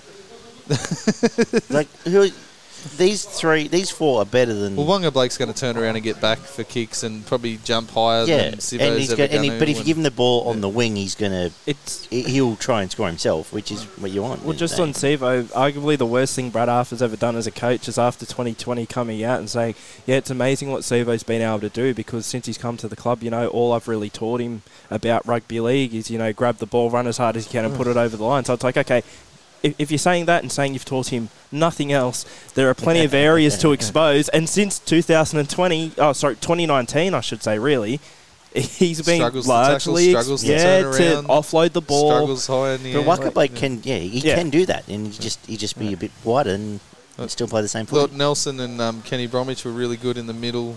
Cheese and young King, he's been tremendous to start this year, and he's going to be one of my first bought this week in Supercoach. He's punching out the minutes. He's like 29. Oh, he might be 29, but he's absolutely killing it. And I'm just saying, how did Newcastle not Jerry? I don't know, but his work rate and his effort, play after play, is fantastic. I thought Papali'i, again, was really good for Parramatta. The Cheese and Pappy were fantastic. So Munster was really good, but I thought Melbourne sort of threw this game away towards the back 20 minutes of this game. There was definitely opportunities, and they bombed probably 2 or 3 of them in that last 20 minutes, half an hour, where they probably should have gone ahead by 10 points. with 10 or 15 minutes to go, and I can't see Parramatta chasing that back down. But what do you say? Again, Barn, I think that they probably got a bit hectic like the Roosters did. For want of a better term, I think that they probably got a little bit too impatient and thought absolutely they had to come up with the magic play to win the game. Yeah, weren't kicking the front door down like they thought they were going to, because Parramatta's defence in the middle there was pretty good for most of the night. RCG was amazing. Yeah, absolutely. The bench for both sides didn't really have a lot of impact in this game, and Arthur only using 3 out of 4 substitutes. So you all know it's one of my bugbears. I don't understand how you only use 3 out of your 4 substitutions, especially when the game's on the line. O'Brien did it in the game. O'Brien did it for Momasia only played 2 minutes as well. Yeah, Dylan Brown was probably the difference in this game, and I thought he was close to the best player on the field, even though a few other people got more Supercoach points. But Oliver. Yeah. Well, I had to fox me this one, so I'll forfeit my my 3-2-1. But from what I saw of the game, watching it back, Regan Campbell-Gillard, as you brought up, Gump, I thought, well, at least from what I saw in the minis, he was definitely up there with the best players on the field. I'd say that tireless effort you brought up before that Ryan Pappenhausen puts on all the time, I'd say that was definitely on display from what I saw as well. But I am quickly changing my tune on Parramatta. I was saying before that this isn't the end of their premiership window, that it ended 2 years ago, but the way the comp's panning out already, I'm starting to see them as maybe a top 4 side. But I guess in terms of the Cronulla Parramatta argument that's been going on since the off season, since the infamous pre-season, the pre-season chat for a couple of weeks. But the thing is, Cronulla's playing well as well, so I'm confused. Maybe they'll face each other in a grand final qualifier or something. Let's revisit that halfway through the year, eh? But I was bullish on Para, and I was quite happy to be, because they're playing good footy, and I more it goes on, I think that Cronulla Para game as well will put them in good stead. Both those teams and Melbourne will start raping teams in the next 6 to 8 weeks. Am I allowed to use that word? I don't know. It's very aggressive. I'm not allowed to use that word now. Those thoughts are your own, just in case. Yes, but that said, the Melbourne spine looked the least. I listened. First of all, I listened in the taxi on the way back from the races, and to not have Thirsty Morrico in this game was a detriment to 2GB, but because the fill-in was not as good. But the replay, I thought the Melbourne spine looked the least clunky it looked. They've sort of got their stuff together. At least Munster and Pappy have their own their personal space, as we say to the kids, a bit better. But that looked quite clean. But Para looked good. RCG was fantastic. And again, to your point about Raystone, you can see why Dolphins were chasing him, Gum. And Dylan Brown, big, strong, throwing good balls, hitting the line. He maybe just wasn't fit. Like maybe he just carried the injury through last year. But Para fans have been so bullish on him, who every Para fan now is the most fickle human being on the planet, and they all swear by Dylan Brown, and they might be right. So if they both click, Para in real good stead. You've touched on the obvious. Away from that, Josh King, the cheese is the cheese, and Melbourne will be better next week when they get Harry back as well. But these are 2 top 4 teams. I think if you're a fan of either, you wouldn't be worried. Give us your 3-2-1, Bun, because I feel like Ollie. I feel like you two guys should judge better than me. I had Brown, Munster, and either Pappenhausen or RCG for the 1. Gumpy? Yeah, I'd go with Barney and throw RCG in for the 1. But I'd go the same as Barney there. Brown, Pappenhausen, RCG? Brown, Munster. Oh, Munster, and RCG, either Pappenhausen or RCG. I'll go RCG. That's fine. The Raiders, 24. The Titans, 22. Good to see you, Oliver. See you later, Ollie. This game still doesn't compute in my brain. I don't quite know what it all means, but Barney, you can tell us. They just switched jerseys. They just switched jerseys. Yeah, absolutely, they did. 5 tries to 4, 2 out of 5 conversions for the Raiders, 3 out of 4 for the Titans. 27 out of 35 sets played, 30 out of 37. 4 line breaks to 5, 37 tackle busts to 32. 14 offloads for the Raiders, 5 for the Titans. 2 forced dropouts to 1. 0 40-20s. 318 tackles to the Raiders, 325 to the Titans. 1 ruck infringement against the Raiders, 1 inside the 10 against the Raiders. 6 penalties conceded to 4. 9 errors to 8. Hudson Young made 33 tackles. Mo Fotuaika made 37. Tapani with 148 metres and Fafita with 173. Both halves for the Raiders missed 4 tackles each, and Fafita missed 6th and made 28. And Marzu missed 5 and made 6. Supercoach points, Tino with 89, Firma with 89, and Rapana with 88. And Big Mo is 71. A fine performance. Who wants to go on? Well, I'll be honest. I watched the second half of this game. You should have I watched was the quite first drunk. half. But, well, that's the thing, right? I don't want to go back and watch this game. I haven't since. So I might as well forfeit my 3-2-1 for this one as well, because I hate this game. It is one of the worst We're games very I've seen. informative podcast. Well, I know, but... None of us watched any foot this week, but hey, listen to us. No, I watched it. no, I'm good from here on out. But, the first half... I'm on this boat. I'm having a great time partying, right? I thought I was going to go back and watch the game the next day because the Titans had flogged them. During the first half, I've got people coming up to me, hey, have you seen the score? The Titans have scored. I'm They're getting win by 50. I'm getting a bit happier and a bit more dancey. I'm drinking a bit more how good's life, da-da-da. Gets to half-time, and my mate's like, do you want to watch the second half? I said, well, you know what? I was like, well, would I rather dance with people and have a good time or watch my team flog these geeks? I thought, I would rather watch my team flog these geeks. Wrong decision, because I'm crowded there in the corner of this boat. We end up getting a bit of a crowd during the second half, seeing what's going on, and my smile just slowly dissipates. It is the most horrendous thing I've ever seen in my life, because I was getting cocky at halftime. I was happy. And then for the rest of the night, I had people coming up to me going, up the milk, up How'd the milk, the Titans go? up the milk. And it was just horrible. Like, it is purely, I guess, as well, because of the circumstances. It was one of the worst experiences of my life, to be honest. I hate the Titans. That's pretty full on. I tipped You've had a good life then, Ollie. That's one of the worst experiences. I've tipped them to miss the top 8 at the start of the year. I'm now sticking firm on that. They'll probably lose to the Tigers this week and hand them their first win, because the Titans are just that team who like to do that. This forward pack will flog 10 other teams from the Titans, but yeah, they absolutely fell in a hole. How do I? It's Ollie's night out. Oh shit! I'm on a boat. And doesn't it crash at the end? We running this, let's go. I'm on a boat. Look at me. To a flip. What? Where the Raiders got back in this game is they just started steamrolling your shitbag right edge, where Tomoko looked like apparently he's Mal Meninga. I saw Didn't he? that. What? Yeah. And because, Corey Thompson's fit this week, he should play centre. Yeah. Let's be Well, honest.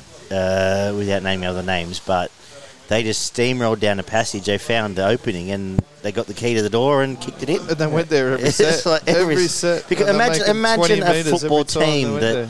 playing a team with 12 men and not trying to exploit that. Who knows what would happen? They're up 22-0. But anyway, they hammered it there. The first half, AJ Brimson looked fantastic. He did. Mo Fotuaika was probably the best player in the field because he's Mo Fotuaika.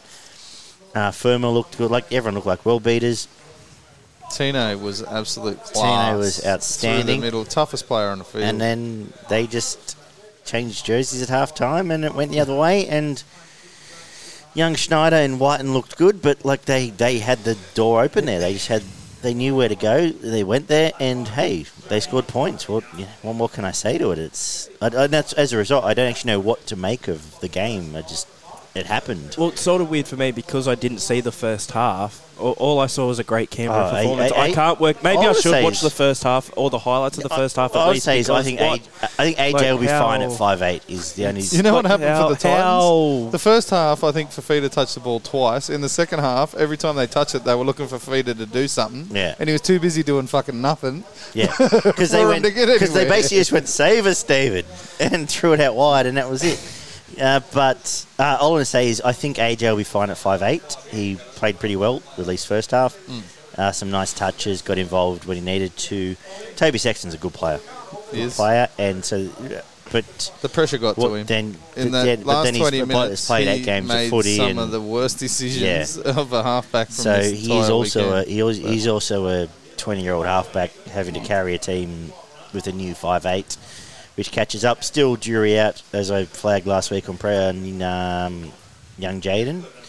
Oh, absolutely. But very little impact at all this year, Jaden Campbell. Yeah, so the moment might come where they might have that come to Jesus meeting and just put AJ back there for a bit. But the good forwards look good. Fafita was Fafita, and then they got run down by a team that. They didn't do anything special either. There was one pass, two pass. Give it to Tomoko. They just knew where to go and they did it. Yeah. I'm trying to think of how to wrap them, but I actually can't wrap them. Well, Tomoko's footwork is outstanding, and he's got a lot of strength for a little bloke, and he did make a lot of incisions down that right-hand side of the Titans' defence.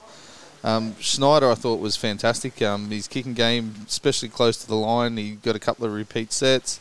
Yeah, I think he had 2 try assists and a line break assist. For a young kid, as you mentioned, I think he's only 20 years old. It's like his second or third game of first grade. He looks like he belongs in first grade at the moment. And he's a strong defender as well for a half, which you don't find a lot of halves that are actually strong defenders. I want whatever's in the water that Ricky was handing out at half-time for the Raiders, because they look like a team that couldn't beat a reserve-grade team in the first half. And, whatever's in the steroids in that milk at half-time, they come out a completely different team. But they didn't really do it in the forwards either. They just sort of matched the Titans in the forwards and then just, they went to the outside edges of the Titans. Even down the opposite side, they were still making a lot of metres.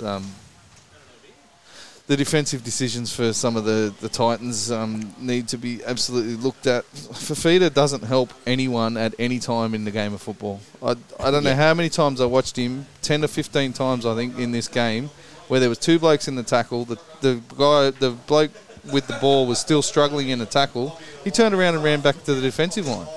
And 3 or 4 times the ball got popped out and there was holes in and behind the defensive line, because instead of going in and finishing off the tackle, he was too busy getting back to make sure he got back his 10. Like, it's just lazy, and he's a one-out selfish football player, and, when he comes off, it's great. Like, he runs over people and makes line breaks. The thing is, he'll score a hat-trick against Tigers this week. Destructive ball in hand, but in defence, he is an absolute liability, David Fafita. Dumpy? Well, look, the Titans have played the same every week. It's just it was second half this week and it's been first half the other week. Yeah, true. Yeah. Like, they cannot play for 80 minutes. But in every game they've played, let's say the Raiders scored in the 40th minute. So let's just count that as second half too. Yeah. So in every game they've played, they've conceded all of their points in one half. So the first 2 weeks, it was the first half. This week, it just happened to be the second half. So, look, I was shocked and I'm still perplexed as to the game. But now I look back on the game, it doesn't overly surprise me that Canberra scored 20 points in the second half and the Titans didn't score any, because it had happened in weeks previous to the Titans. They don't play for 80 minutes. I don't know what it is, concentration or whatever it is. The coach needs to fix it, or they've got to be penned, because you won't beat teams if you play for 40 minutes. You can't. And for the Raiders, I've only got 2 words to say. The game changed with Tom Starling. Absolutely. Out of dummy half, Tom Starling, every time there was a slow bloke in the ruck, he ran 10, 15 metres, got a quick play the ball or passed off to somebody else and they got a roll on. And it was all through Tom Starling when he came on. He's got to play for 80 minutes for the Raiders, although he may not be as effective, but they've got to hold teams for the first 20 minutes that he's not on if they're going to bring him on after 20. Yeah, well, who did they play at hooker in the first 20 minutes? And he was disgraceful in that first 20 minutes. But you got a genuine, very, very good first-grade hooker. It's like the Cam Murray thing last week. Like, why sit him on the bench? Why chase 22 when you could actually come out here and maybe turn around to Lasone or someone and be up 6-0 and go from there? They've got no speed other than him. Yeah, that's true. He's their speed. And you know what? I like the way they play Rapana. Rapana follows him everywhere he goes, and Rapana's got some footy in him. I know he makes some mistakes, and I know he's not the most likeable kind of fella, but I like Rapana. Yeah. He's around the middle. He's a jumping jack, a winger that sort of goes everywhere. He plays like a fullback. Yep. And, I think that the enthusiasm from Starling getting out of dummy half and Rapana off that, and then Whiten did his thing, and the Titans just really didn't have an answer in the second half.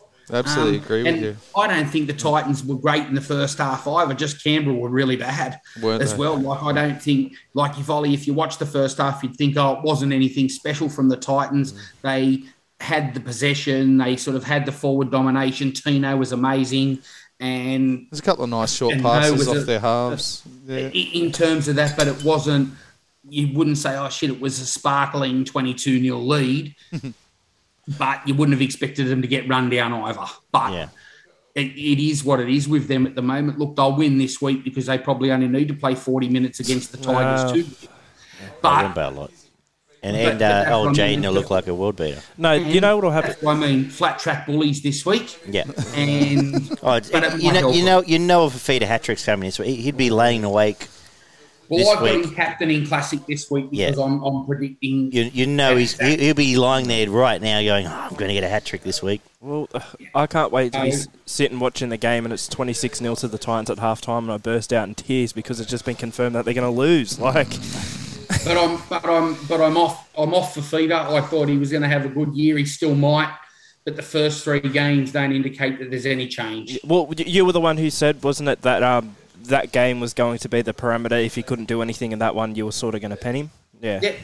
And look, he might come out and he might be a world beater, but if it's horse racing form, I'm backing. I would prefer not to back him, and I think I'll be in front at the end of the season. Yes. And it was just Whiten was the one who realistically shut him down in this game. Every time Fafita touched the ball, within the time he'd taken 4 or 5 steps, Whiten was chopping his legs out from underneath him. And he did it for a good 40 to 50 minutes from the start of the game until a part of the section in that second half.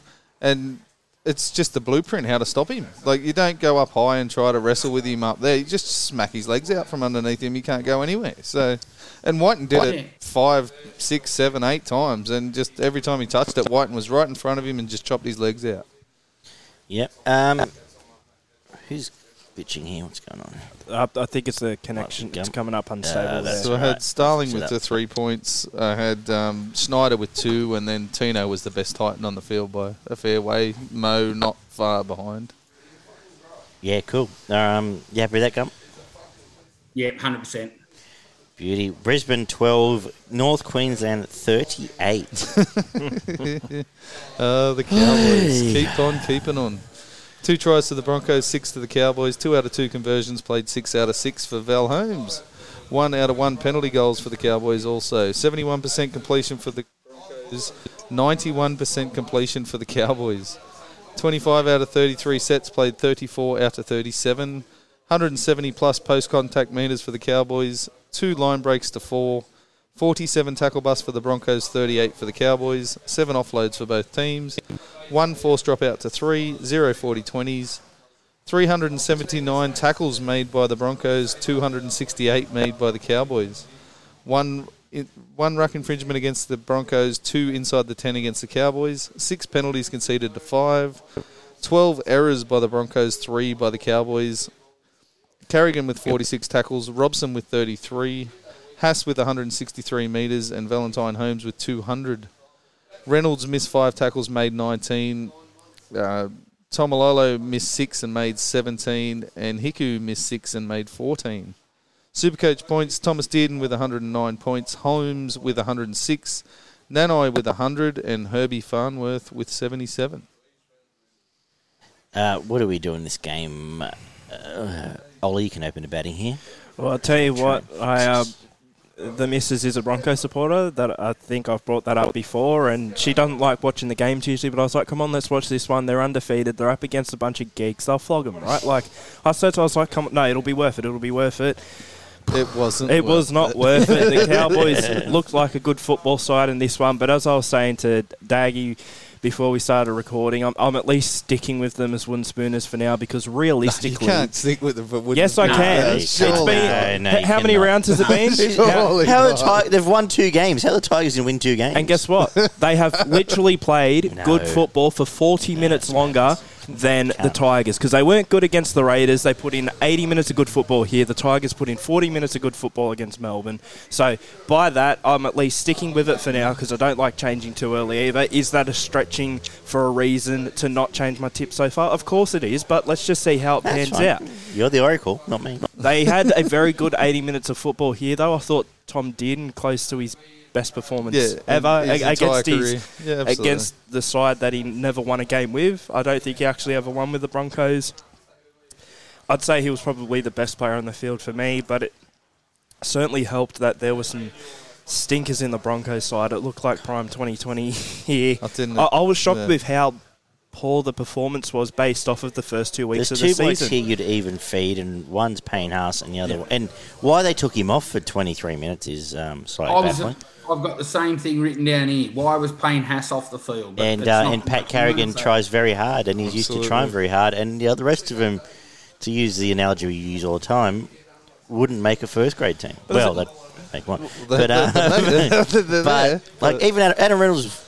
Look, he looked like a retard playing. I'm allowed to say that word. I can't. Mate, all he's got is a kicking game. It's he does a bit, but Adam Reynolds needs his forward pack to be on the front foot, and they were not on the front foot for the majority of this game. The first half was pretty competitive, but very slow football from both teams. I thought in the first half, there wasn't a lot of different angles presented from either side. Realistically, in the first half, it was just straight up the middle, and it looked slow. To me, it looked really slow. But the more the first half went on, the more predictable Brisbane were. Like, the Cowboys didn't have to do anything to defend them. They knew exactly what they were doing. There was no change of angles. It was one bloke running next to the next bloke, and it was straight up the middle, and you just put one bloke next to the other and defend them as they're coming straight at you. Whereas the Cowboys seemed to gain confidence because they knew that they weren't going to get broken open by the Broncos' attack, and then they started to put on a bit of football. Val Holmes played one of his best games since he's come back from being overseas. It was... I really do not understand how the Broncos' attack was that bad, considering you got blokes like Tony Staggs and Cobbo who... The guys Staggs had zero interest for absolutely. No, that's what I'm about to get to. But these guys are athletes that can be put, if they're put in the right positions, can tear teams apart. But they were all running side by side, but they weren't even running. They were jogging next to each other and just getting belted every time they tried to get through the line. The Cowboys' energy and effort for the entire game was quite good, which I didn't expect out of the Cowboys for the entire year. I think we all tipped them to win the wooden spoon, and they've been quite good actually. And then the pace just got quicker and quicker from the Cowboys, and the Broncos just absolutely fell in a hole. They had absolutely nothing by the end of this game, and they looked like the team from a year and a half ago where they didn't want to be there. So one bloke tried, and that was Herbie. Well, Carrigan and Haas. And sorry. Yes. On top of that. I mentioned 2 others, but yeah. Gumpy? Look, I said before the season started that Brisbane were mine and Buckley's to make the 8, and I'm happy to stick with it. Their spine is still barely existent for them. Barely has a pulse. Adam Reynolds has got a kicking game. Albert Kelly has had his one good game for the year against the Bulldogs last week, unfortunately for me. Jake Turpin is not an NRL 9, and Tessie New's got a bit to do as a fullback. I think he's got ability. But Michael Ennis, I'm going to pull him through the TV next time. He made 50 times, and he didn't do anything. I'm waiting for Staggs to do... shut up and just keep waiting. Call you through the TV. He just kept talking about Katoni Staggs. He actually did. He did the same thing last week in the Bulldogs game. Yep, I picked him in draft too. Like, I rated Katoni Staggs, and at the moment, he's very close to getting a line through him for me. Even the week before against the Bulldogs, dropping that ball over the line. Then this week was non-existent. Herbie actually looks like Reg Gasnier. As a centre in that Broncos team. Yeah, absolutely. It was frightening, but Brisbane, even their wingers, they don't bring the ball back with any gusto out of their own end. And I know that super coach points aren't an indicator of how good a bloke's played, but their wingers, unless they score a try, they get 15 Supercoach points, which means you're not running the ball. Well, the only Yeah. bloke that was doing that was Asako, and he's on his way to the Titans. So in terms of that, they've got no one running out from their own end. Except for Haas and Carrigan, yeah. Haas and Carrigan are the only two. Even Palacia is not a bad prop, but after 20 minutes, Kevin Walters puts him on the edge and he gets in the way. Yeah, he's too slow. He's a absolutely. middle that he puts him to an edge. Bring a fresh edge player on if you want a fresh edge player, but don't put your prop to the edge. Well, the Ricky injury hurt him, and I think he was scrambling for ideas. But Look, I agree, but that's sort of not the answer. So, look, yeah, absolutely. but the Cowboys played the best they could possibly play. They made about 3 errors for the match. I thought that Jeremiah Nanai was outstanding. I know that Absolutely. few of them were off kicks, but for a 19-year-old Yeah. on an edge, had really good involvement, runs hard, tackles hard. That, you know what, they won't come last with him and Lukey and that Gilbert and all that. They've got some blokes on the edge that have got some footy in them. If Dearden and Townsend can get them the ball, they can create a few things on the edge. I don't think they can make the 8, but I had them at the to your bottom. Canberra But I point, think they're as if good those- side as Brisbane are. Oh, yeah. To your Canberra point, if those edges play as good as they can, they've got pace. They've got hammer. They've got Val. They've got blokes that will put the sword to them if they need to, whereas Hiku goes other teams all right, don't. even Hiku at his does age. go all right, but yeah.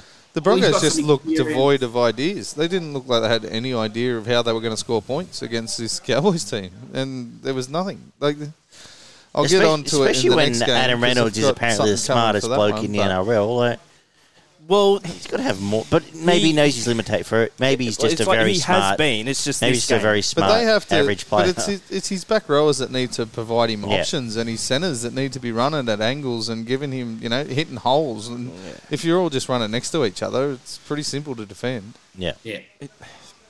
It's sort of sad to say as well, but obviously most of us here tip the Cowboys to finish wooden spooners. Like, if they win 2 more games, then they're safe. And I guess that's a reflection of the comp over the past couple of years. I was just look at thinking I reckon couple they're of safe now. I reckon They're they're safe safe now. Yeah, now. I when think it's- so. There's if they- two teams I like, bagged. if There's they two don't win teams another game, I though, that's bagged, what which were Newcastle and Cowboys. Bagged Yeah. them heavily, and they will both Yeah, finish But I'm just higher than 12th. They'll well, finish higher than 12th. Oh, But look at both it of is- those teams. We they gotta. both provide options. They've got back rowers running angles. They've got Yeah. people doing different stuff. They're not just running straight up the Guys, middle. Yeah. Like, And they're defending. The Cowboys in 3 games have only conceded 4 tries. Yeah. Yeah, which So if you amazing concede stat. 4 tries in 3 games, you're going to win more than you lose. So it's very simple that a team last year that leaked 36 points a game for the last 10 games have conceded 6 a game. That's why they're winning.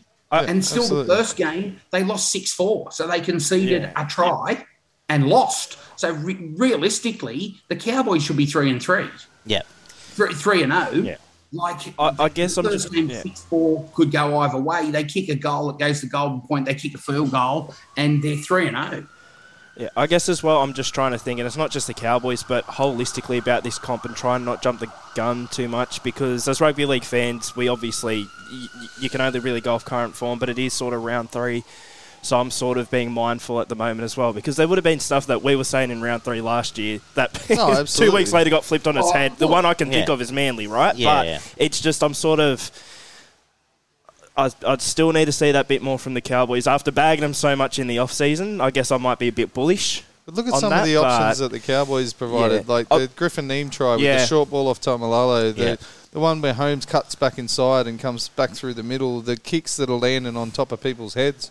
And Yeah. the Broncos didn't have any of that. Like, you look at some of the Look, I teams, don't- all they can do is score a try in a corner. Like, But then again, Brisbane... how are you going to win games by... Brisbane unless did- you do it 6 or 7 times. And again, it's like, but Brisbane did look good in the first 2 rounds as well. This is their bad game. But Yeah, but again, they look, we've got they to look see good in more. 12-point We've games, got to not see- in. Whereas That's Titans what- always had. That's a. They can't Titans score count. points. Yeah. Brisbane, they've Brisbane scored have- 11, 16, and 12. Yes. Like, Yeah. Yeah. And you know what? You're probably right with the Cowboys. They won't beat any good team that's going to be in the 8. But They when there's, won't- but you it's know, like when last there's only 4 good teams, they don't have to beat much else. Well, that's That right. is well. That's true. I'm starting to come Yeah. along too. That might be a bit of Like- a Yeah. big mush of teams that are They'll just. go- they will beat I was, team, yeah. and they're hard to beat at home. Like so, even like so when they're playing teams that are of equal ability to them, and they're playing at home, you're probably going to tip them. Yeah. If they play the Dragons at Townsville next week, who are you going with? Well, I'll probably go with the Cowboys.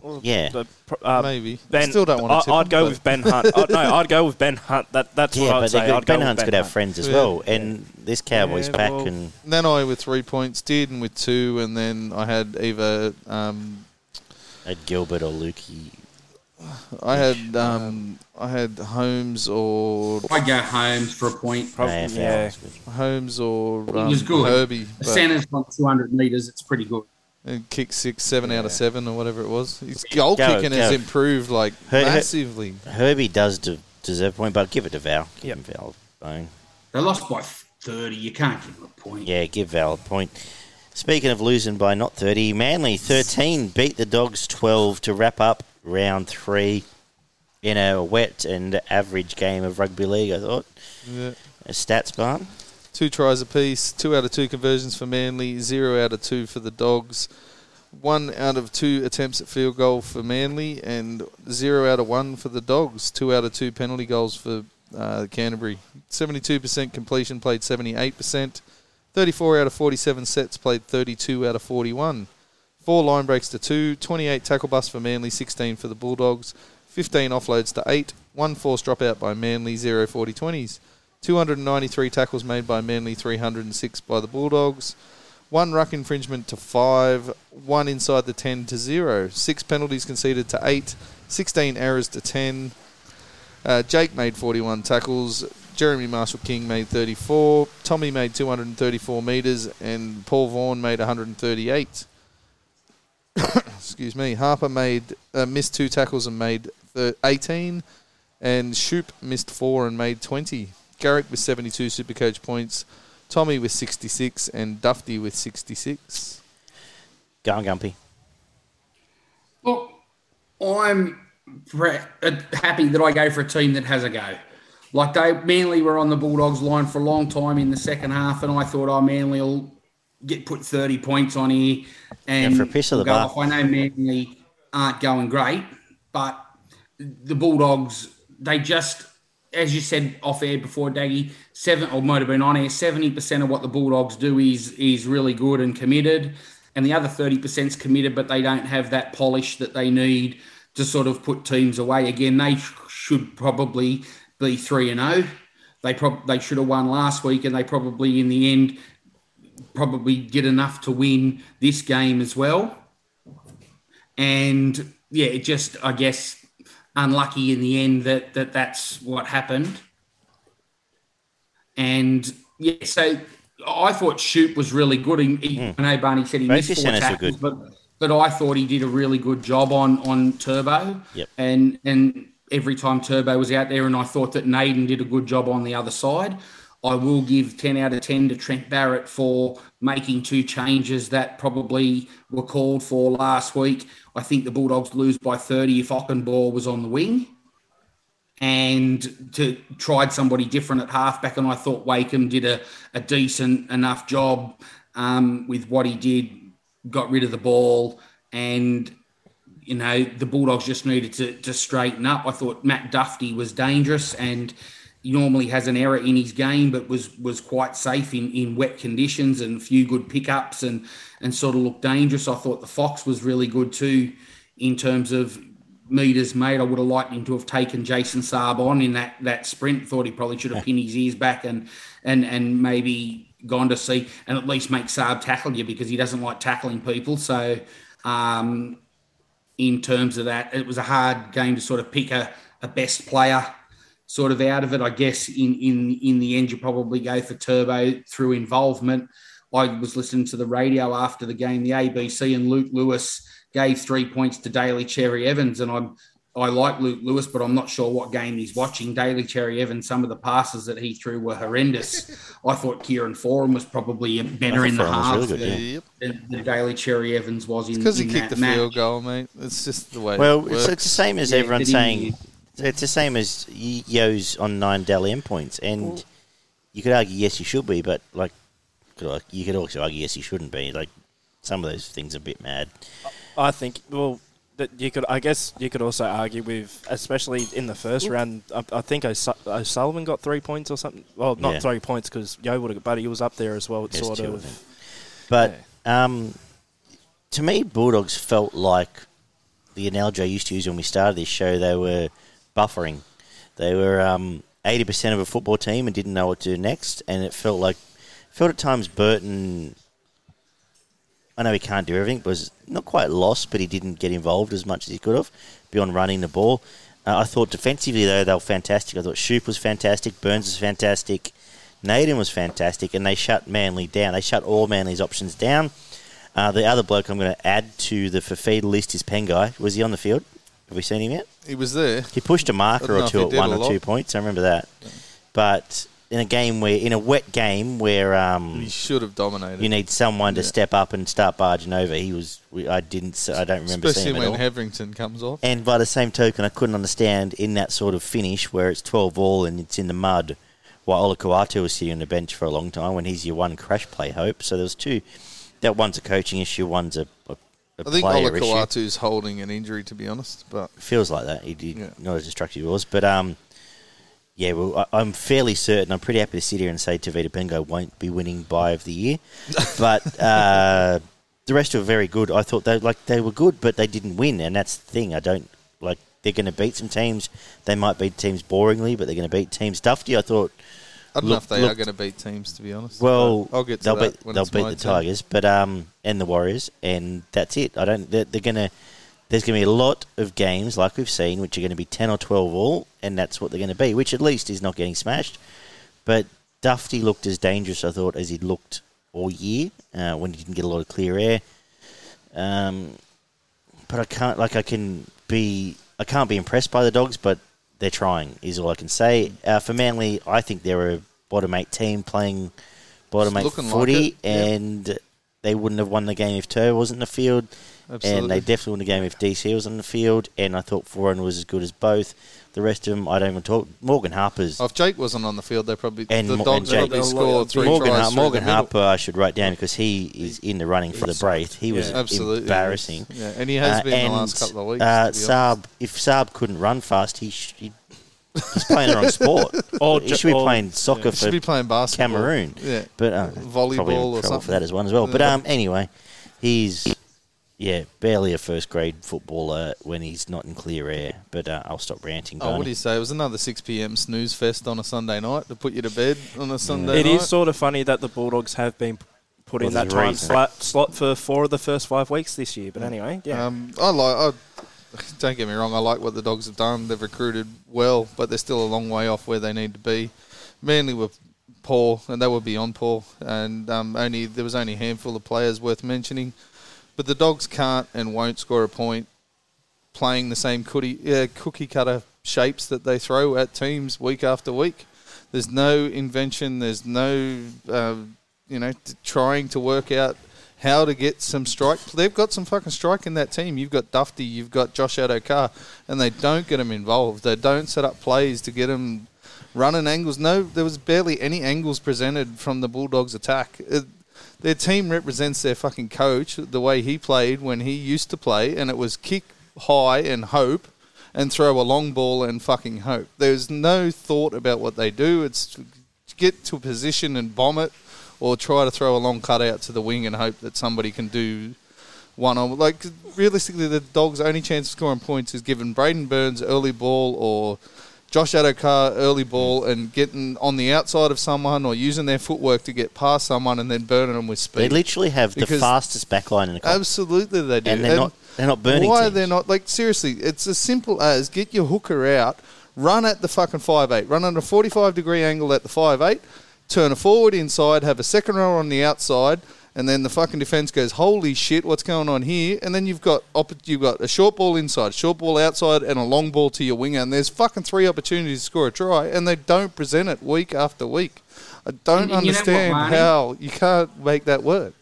I get frustrated because they do set up play, and they seem to do a set-up play for a set-up play. Absolutely. They set up and then nothing happens. Yes. I'm with you, and that hasn't changed from the days of fifth tackle Tolman setting up for a kick. So in terms of that, you're 100% right that it's just all set up, and then you get excited thinking, oh, they're good field position here. They've set up, and we might see a play, and then it's a bomb, a cutout, or a same step old off the inside or- foot from where they go the. in sideways. Or Josh Jackson gets tackled on the 5th. Correct. How many? So he's It happened, taken up what, the time and 3 gone. times? Like, there's some Yeah. fucking skill and pace in that team, and all they have to do is offer up a couple of opportunities. It's just there's only ever one point of attack. Like, you need to start running angles. You need to give your halves some opportunity to fucking play short, play long, grubber, fucking whatever, you know. And as soon as you do that, defensive lines are all over the shop. Yeah. You can And- see and I most don't- teams can't defend. Like, Yeah, and I don't know. It just, when they move the ball to the edges as well, just seems very slow as well. So I don't know whether, I think it's exacerbated because there's no other option. You know where the ball's going, so the defense just. Well, probably, but the passes aren't even out in front. No, that's true. Like teams that are crisp at doing that, if you watch teams that are good at it, you don't expect They run them the to same be play. like Souths. Exactly. Yep. Souths run the same play, but all the passes are in front. Everyone runs where they're supposed to run. Someone Onto the straightening it ball. up, and it's Yeah. crisp. Yeah. Right. So but you know what? Teams know what Souths are going to do. You know, Newcastle They this still year. do it, and they score 5 tries a game doing Pretty much that. everyone. Yeah. They know it's the same shape 90% of the time. You've just got to do it. So if the Bulldogs are going to do that shape, they've just got to do it really well with the pace that they've got. So But I think I'm with you. There's too much setting up and getting to this point of the field. Just not enough teams that play angles. Like, it's seriously, like, as a coach of young kids, like, do you like the X play is like one of the go-tos, isn't it? Like, inside, outside, just float across the field, have someone on your inside, someone on your outside. It pulls defenses apart, and it doesn't change when you get to first grade.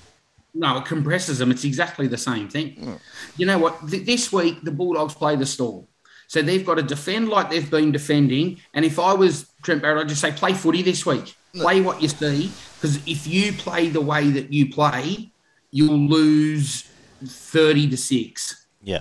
Because Melbourne will still, even if you defend really well, the Bulldogs defend really well, Melbourne will score 30 points. And the Bulldogs will score 6. Why not lose 30-24 and have a crack and do the Walker brothers at Ipswich and have a go and do something a little bit different. How exciting would this team be if they bought... and play some footy? Imagine they brought the Walker brothers into the Dogs. Like, they would beat teams by 60 if they... But even with the team they got, right, you imagine You've got Jeremy ball Marshall-King, play. right? You've got ball plays in the... He's you've running got- straight at the second rower. He gives a short ball to Burton. You've got the second rower coming back on his inside, or front rower coming back on his inside. Second rower straightening up, and then you got Braden Burns and fucking Josh Adokar on the outside. Like, defenses would be going, "What the fuck do we do here?" Like, Yeah. You might have you might have the best ball playing prop in the comp. But we don't know because he doesn't play that way anymore. Because he sits on the bench actually most of the time. mate, and the other thing that gets me: how the fuck does Max King and Luke Thompson That's play right. less than 30 minutes each when Hetherington's been taken off the field after 12 minutes? Pangai's doing sweet fuck all, and then you got Corey Waddell playing 80 minutes of football. Well, Fucking answer that. Well, don't even go. And you know what? Paul Vaughan actually played really well. Paul Vaughan was did. good. Vaughan was Paul real was real good. Paul good. Vaughan played really well, so his minutes and that were good. Paul Vaughan was quite effective, but How can you look at that team and not have Luke Thompson? And Well, Max playing King a ball playing playing front 40, row. 50 Oh. minutes at least. well, he got it somewhat right this week, at least by having a different half and Ockenbaugh out. Let's see if he can go the whole. Yeah, this week. Wakeham did go okay. Yeah. Ollie? Well, are you okay? Welcome aboard. Mate, I've been saying it for fucking, year and a half. Trent Barrett cannot fucking coach. I could go and coach that team, and they would have won 2 out of these 3 games. I fucking guarantee you right fucking now. Well, because I don't want to keep you here too late, Barney. Look, the main thing I focused on in our preview was Tom Trbojevic, right? This would be the litmus test, if you will, for if Tom Trbojevic has seriously dropped off or if he's just worked out by the better teams. It's weird because it's sort of in between because I think I feel like he was he's a worked lot out, better. but they did. He was a lot better for me. He was But he was the the reason they best won the play- game. he was, and by that, I've got to sort of say he was the best player on the field. I still think he's going to put in better performances against the rest of the shitheads for the rest of the year. But watching that game, was he as good as he was in 2021? No. Oh, hell no. No. So that's sort of where I... But with the short kickoff, he was the guy that was there that took the ball. With the quick play the ball for the field goal, he was the guy who took the hit up to get the quick play the ball. He put his ass on the line. He looked better this week than he did last week bashed. when I thought he was on one leg. He did look... And he got a lot more... He's also been getting more ball. He got more ball in that game, I should say, than the first 2 games. And that. But the thing is, with him, he is who he is, whereas... I hate to draw the analogy, but you can remember like a Hayne off 09 has a 60-metre boot and but has forward a cut, whereas absolutely. Tommy is Tommy, whereas a Hayne or those sort of blokes have more to their game. Manly's getting dominated because their forwards are getting fucking and they have no smashed. fullback. And Tapau had a decent game this week, and him and Jake were the only two that were any good in the forward pack for Manly. Ola Katau did a little bit of stuff, but it's on an edge. They need to put Jake in the middle and just fucking tell him to truck it up, and with Tapau, Sipley, and they need to find another big motherfucker and put him in the middle and just truck it through the middle, and then Tommy will be able to do that. They get Alloway Alloway back this week, but he's not going to smash walls down. He'll do what Sipley does or what Kepi does. Palace, is it?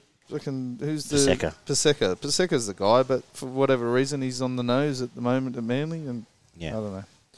So we've talked a lot about the Bulldogs, but Manly they're just going to finish. Look horrible. They're going to finish 10th. And Dogs should have beaten them. Yeah, Dogs should have offered more, and they probably should have beaten them by 12 to 18 points. Realistically, it's a bit mad that probably two of the three worst performances this week won. Because the Dogs were dominant for large parts of this game, but they just can't score points. Yeah. And you throw Warriors in and Brisbane in, and 2 of those teams won. But it's again, as I said, I'm still sticking with my picks for now and seeing how things play out. But at the moment, the way it looks, there are about 10 teams who you just go, honestly, and Manly are one of them. Yeah, there's 4 teams they could make that the 8, I would say that are, and we've said Penrith, Melbourne, Para, and Sharks. Yeah, and even Melbourne got carried by Harry Grant for a game, and they'll come good. They'll beat a lot of these guys, but they do get Harry Grant back, which does help. And I guess the other two is it'd be very hard for the Roosters to miss the 8. Newcastle almost. If Newcastle keep playing like that, they almost can't miss the 8 too. And I guess if you look down the other end, Tom with 3, Foran with 2, and Jake with 1. But happy to listen. Yep. Yeah, I'm happy. I think Tommy at least. Yeah. There's no one from Manly on a wrap, but I'm just trying to get anyone from the Dogs on a wrap. I'll give Fox one. Fox tried his ass. Actually, for a bloke that's gone to that club, he tried his ass off. He just doesn't get the opportunities. But he tries and tries. I know. And it's like, is he game-changing? No, but geez, no. Honourable mention, Fox. Go with what you said. All right, let's get to that wraps that up. Any major takeaways from all of that? The bunker sucked. The refereeing was poor. Judiciary sucks. Anything else to add, Gumpy? No, I'll just go with you there. I'm not going to say anything about bunkers and stuff. Anybody with 2 eyes can see that they're shit, and you don't. It's just got me convinced that you don't need to. The credentials for the job don't know anything about football, and you get a job. I don't understand. They can't know football if they're sitting in that bunker. So the company line. Yeah. I don't understand how the 4 of us could sit here at this very table and watch the game on this computer and go, it's not a try, it is a try. It makes no sense. And then be inconsistent about it when it's the same people in the same seats. Yeah. They have to award the May try of Luai offside. But then the next day, it's just... Anyway, move on. Let's start with a Braith. Who's getting your Braith, Ollie? My Braith would have to go to the majority of the Tigers side. I'm going to allude to what I said before. The players who really aren't turning up for the Tigers are the safe players on the big contracts. Just because you're getting paid the big money to do your job doesn't mean you stop doing your job. Sort of sounds like our man. But, I'm going to go with them. Gump. Cody Ramsey. Yeah. Not up to it. No. Well, let's assume Luke Brooks, because he probably ended up having his award named after him by the end of the year. But Morgan Harper, for me. Yep. Morgan Harper's barely a first-grade centre. I just spent 10 minutes fucking telling you all about it. It's Yeah. fucking Barrett, mate. Yes, He's I not know. a first-grade coach. He's not close to a first-grade coach. And if that's the best he can get out of an attack, out of his attack with a team with some fucking strike players in it, he doesn't deserve a job in first grade. I think, you know, the club knows it. Everyone knows it. Barrett knows it. They're going to be 1-7 in 8 weeks. And But they don't even know. It's just the same shit fucking week after week. Like, at least change For a 3 few years now. things. Like, Yeah. He'll seriously. still nearly be the first coach to go. I think he will because If he's not first the of all, first, there's he'll be no. the second. But first of all, there's no other options right now. It would surprise me very much if Gus does not have someone in mind. 100%. Barney, give us a salute and a slap. Oh, well, the salute's the Targo-May combination. If they can keep those two blokes on the same side of the field for the next 5 or 10 years, there's going to be a lot of happy Penrith fans and there's going to be a lot of points come down the right-hand side of the attack for the Penrith team. Targo was tremendous, and Taylor May, they worked together. They were putting grubbers in for each other. They were, inside, outside balls. They were turning that defence apart, and, they both look like serious first-grade players. And the slap, I'm pretty sure it's going to be a consensus amongst everybody, isn't it? We should just call it the elbow this week. Well, yeah, I assumed everyone's going to go Barnett. Let's just say Barnett and read it as tabled as minuted. And do you have another one? Oh, the Broncos. Yeah. The Broncos, again, same lines as what I said about Barrett. If they can't, they've got some strike players in that team, and they offered absolutely no opportunities for him to get over the line, and that comes back to Kevy. Ollie? I am going to salute Penrith as a whole because at the moment, and it seems like for at least the Did you give regular a salute just season, Yeah, Say salute the Targo. com- Yeah, combination. sorry. because I had both to pick up my pen. on paper and realistically, they are at least one level above every other team in the competition. I'm just going to say it. They're going to win their first 13, 14 games, then lose during the origin period. Maybe the 1 or 2 games they'll lose during the year because all their players are out. And they will at least make the grand final. And that's just Penrith. My Will Smith is going to go to the Not Will Smith. the Gold Coast Titans because, as Will Smith graciously said at the Oscars to Chris Rock, keep my wife's name out of your fucking mouth. I am going to say Gold Coast Titans, keep these Jekyll and Hyde performances out of your fucking game. It's pissing me off now, and especially because Gump's been bringing it up, and I've not because of Gump, but he's the one who implanted it in my. Looks fantastic on Gump implanted it in my brain, and now it's in my brain. Yeah, it is. He planted it in, and I They're can't almost get as it bad out. as the Warriors. And they're going to be up by 20 against the Tigers at halftime, and by the end of the game, I'm going to be jumping off the roof. It's nice up there, though. We can Luke stay up there. Brooks will kick a field goal. Can you bring? Why don't we go sit? Just bring a 6-pack and we'll sit up there. Yeah, the cruisers. Yeah. Who's jumping off? Cruisers on the roof. Gumpy, what do you got for us? I'm going to salute Nico Hines. Nico Hines has been unbelievable. Like, I thought it would take him a while to take control of a team and Absolutely. be a 7. Yep. Knew he was a good player, but, he's next level at the moment. Not on his form right now, I would have him plays number 14, doesn't he? for New South Wales.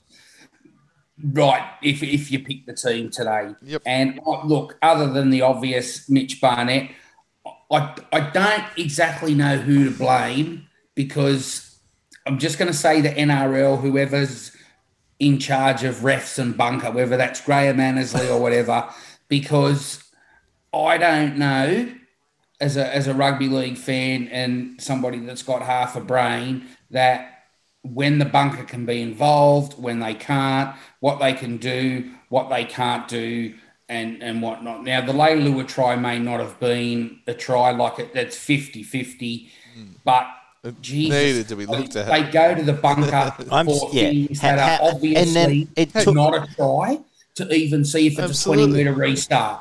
They go to things to see because they're not sure what the restart is. Just and saying go They to check the it on a bunker. scrum to see who feeds the freaking scrum. The 95% of tries this weekend were looked at by the bunker. Correct. The one that fucking wasn't was that one. Now How I does that think work? There's just not enough clarity around rules, decisions, wording of things. It's just someone needs to come out and just say, look, we're making this a bit more black and white and fix it. But then my problem is with that is Annesley comes out and says it's wrong and nothing changes. I'm pretty sure that was he the only did today try about that the wasn't looked at. Solomona, yeah. Yeah, but he said about the thing. He said Luciano should have been refereed. He goes, yes, it should have been Fred and probably a try, and they didn't even look at it. Pretty sure it was the only try on the weekend that wasn't looked at. Yeah, but they and looked at every it's other just fucking madness. one. It's just complete madness. And the problem is too that if coaches and players say anything, it costs them $10,000 or $20,000. Yeah. And because the referees in the bunker are protected species, And we all don't have an Uncle Nick in our back pocket. But that to will help us out. not just that will cost Michael Maguire his job. That decision will cost Michael Maguire's job because they'll be 0 from 7 now. Well, correct. Maybe a few others as well, but Of course, there's more to that. Yes, of course. There's too much influence for the referees on games. Now, if you look at the games on the weekend, there weren't too many blowout scores. Most of the games were less than 6 points in them.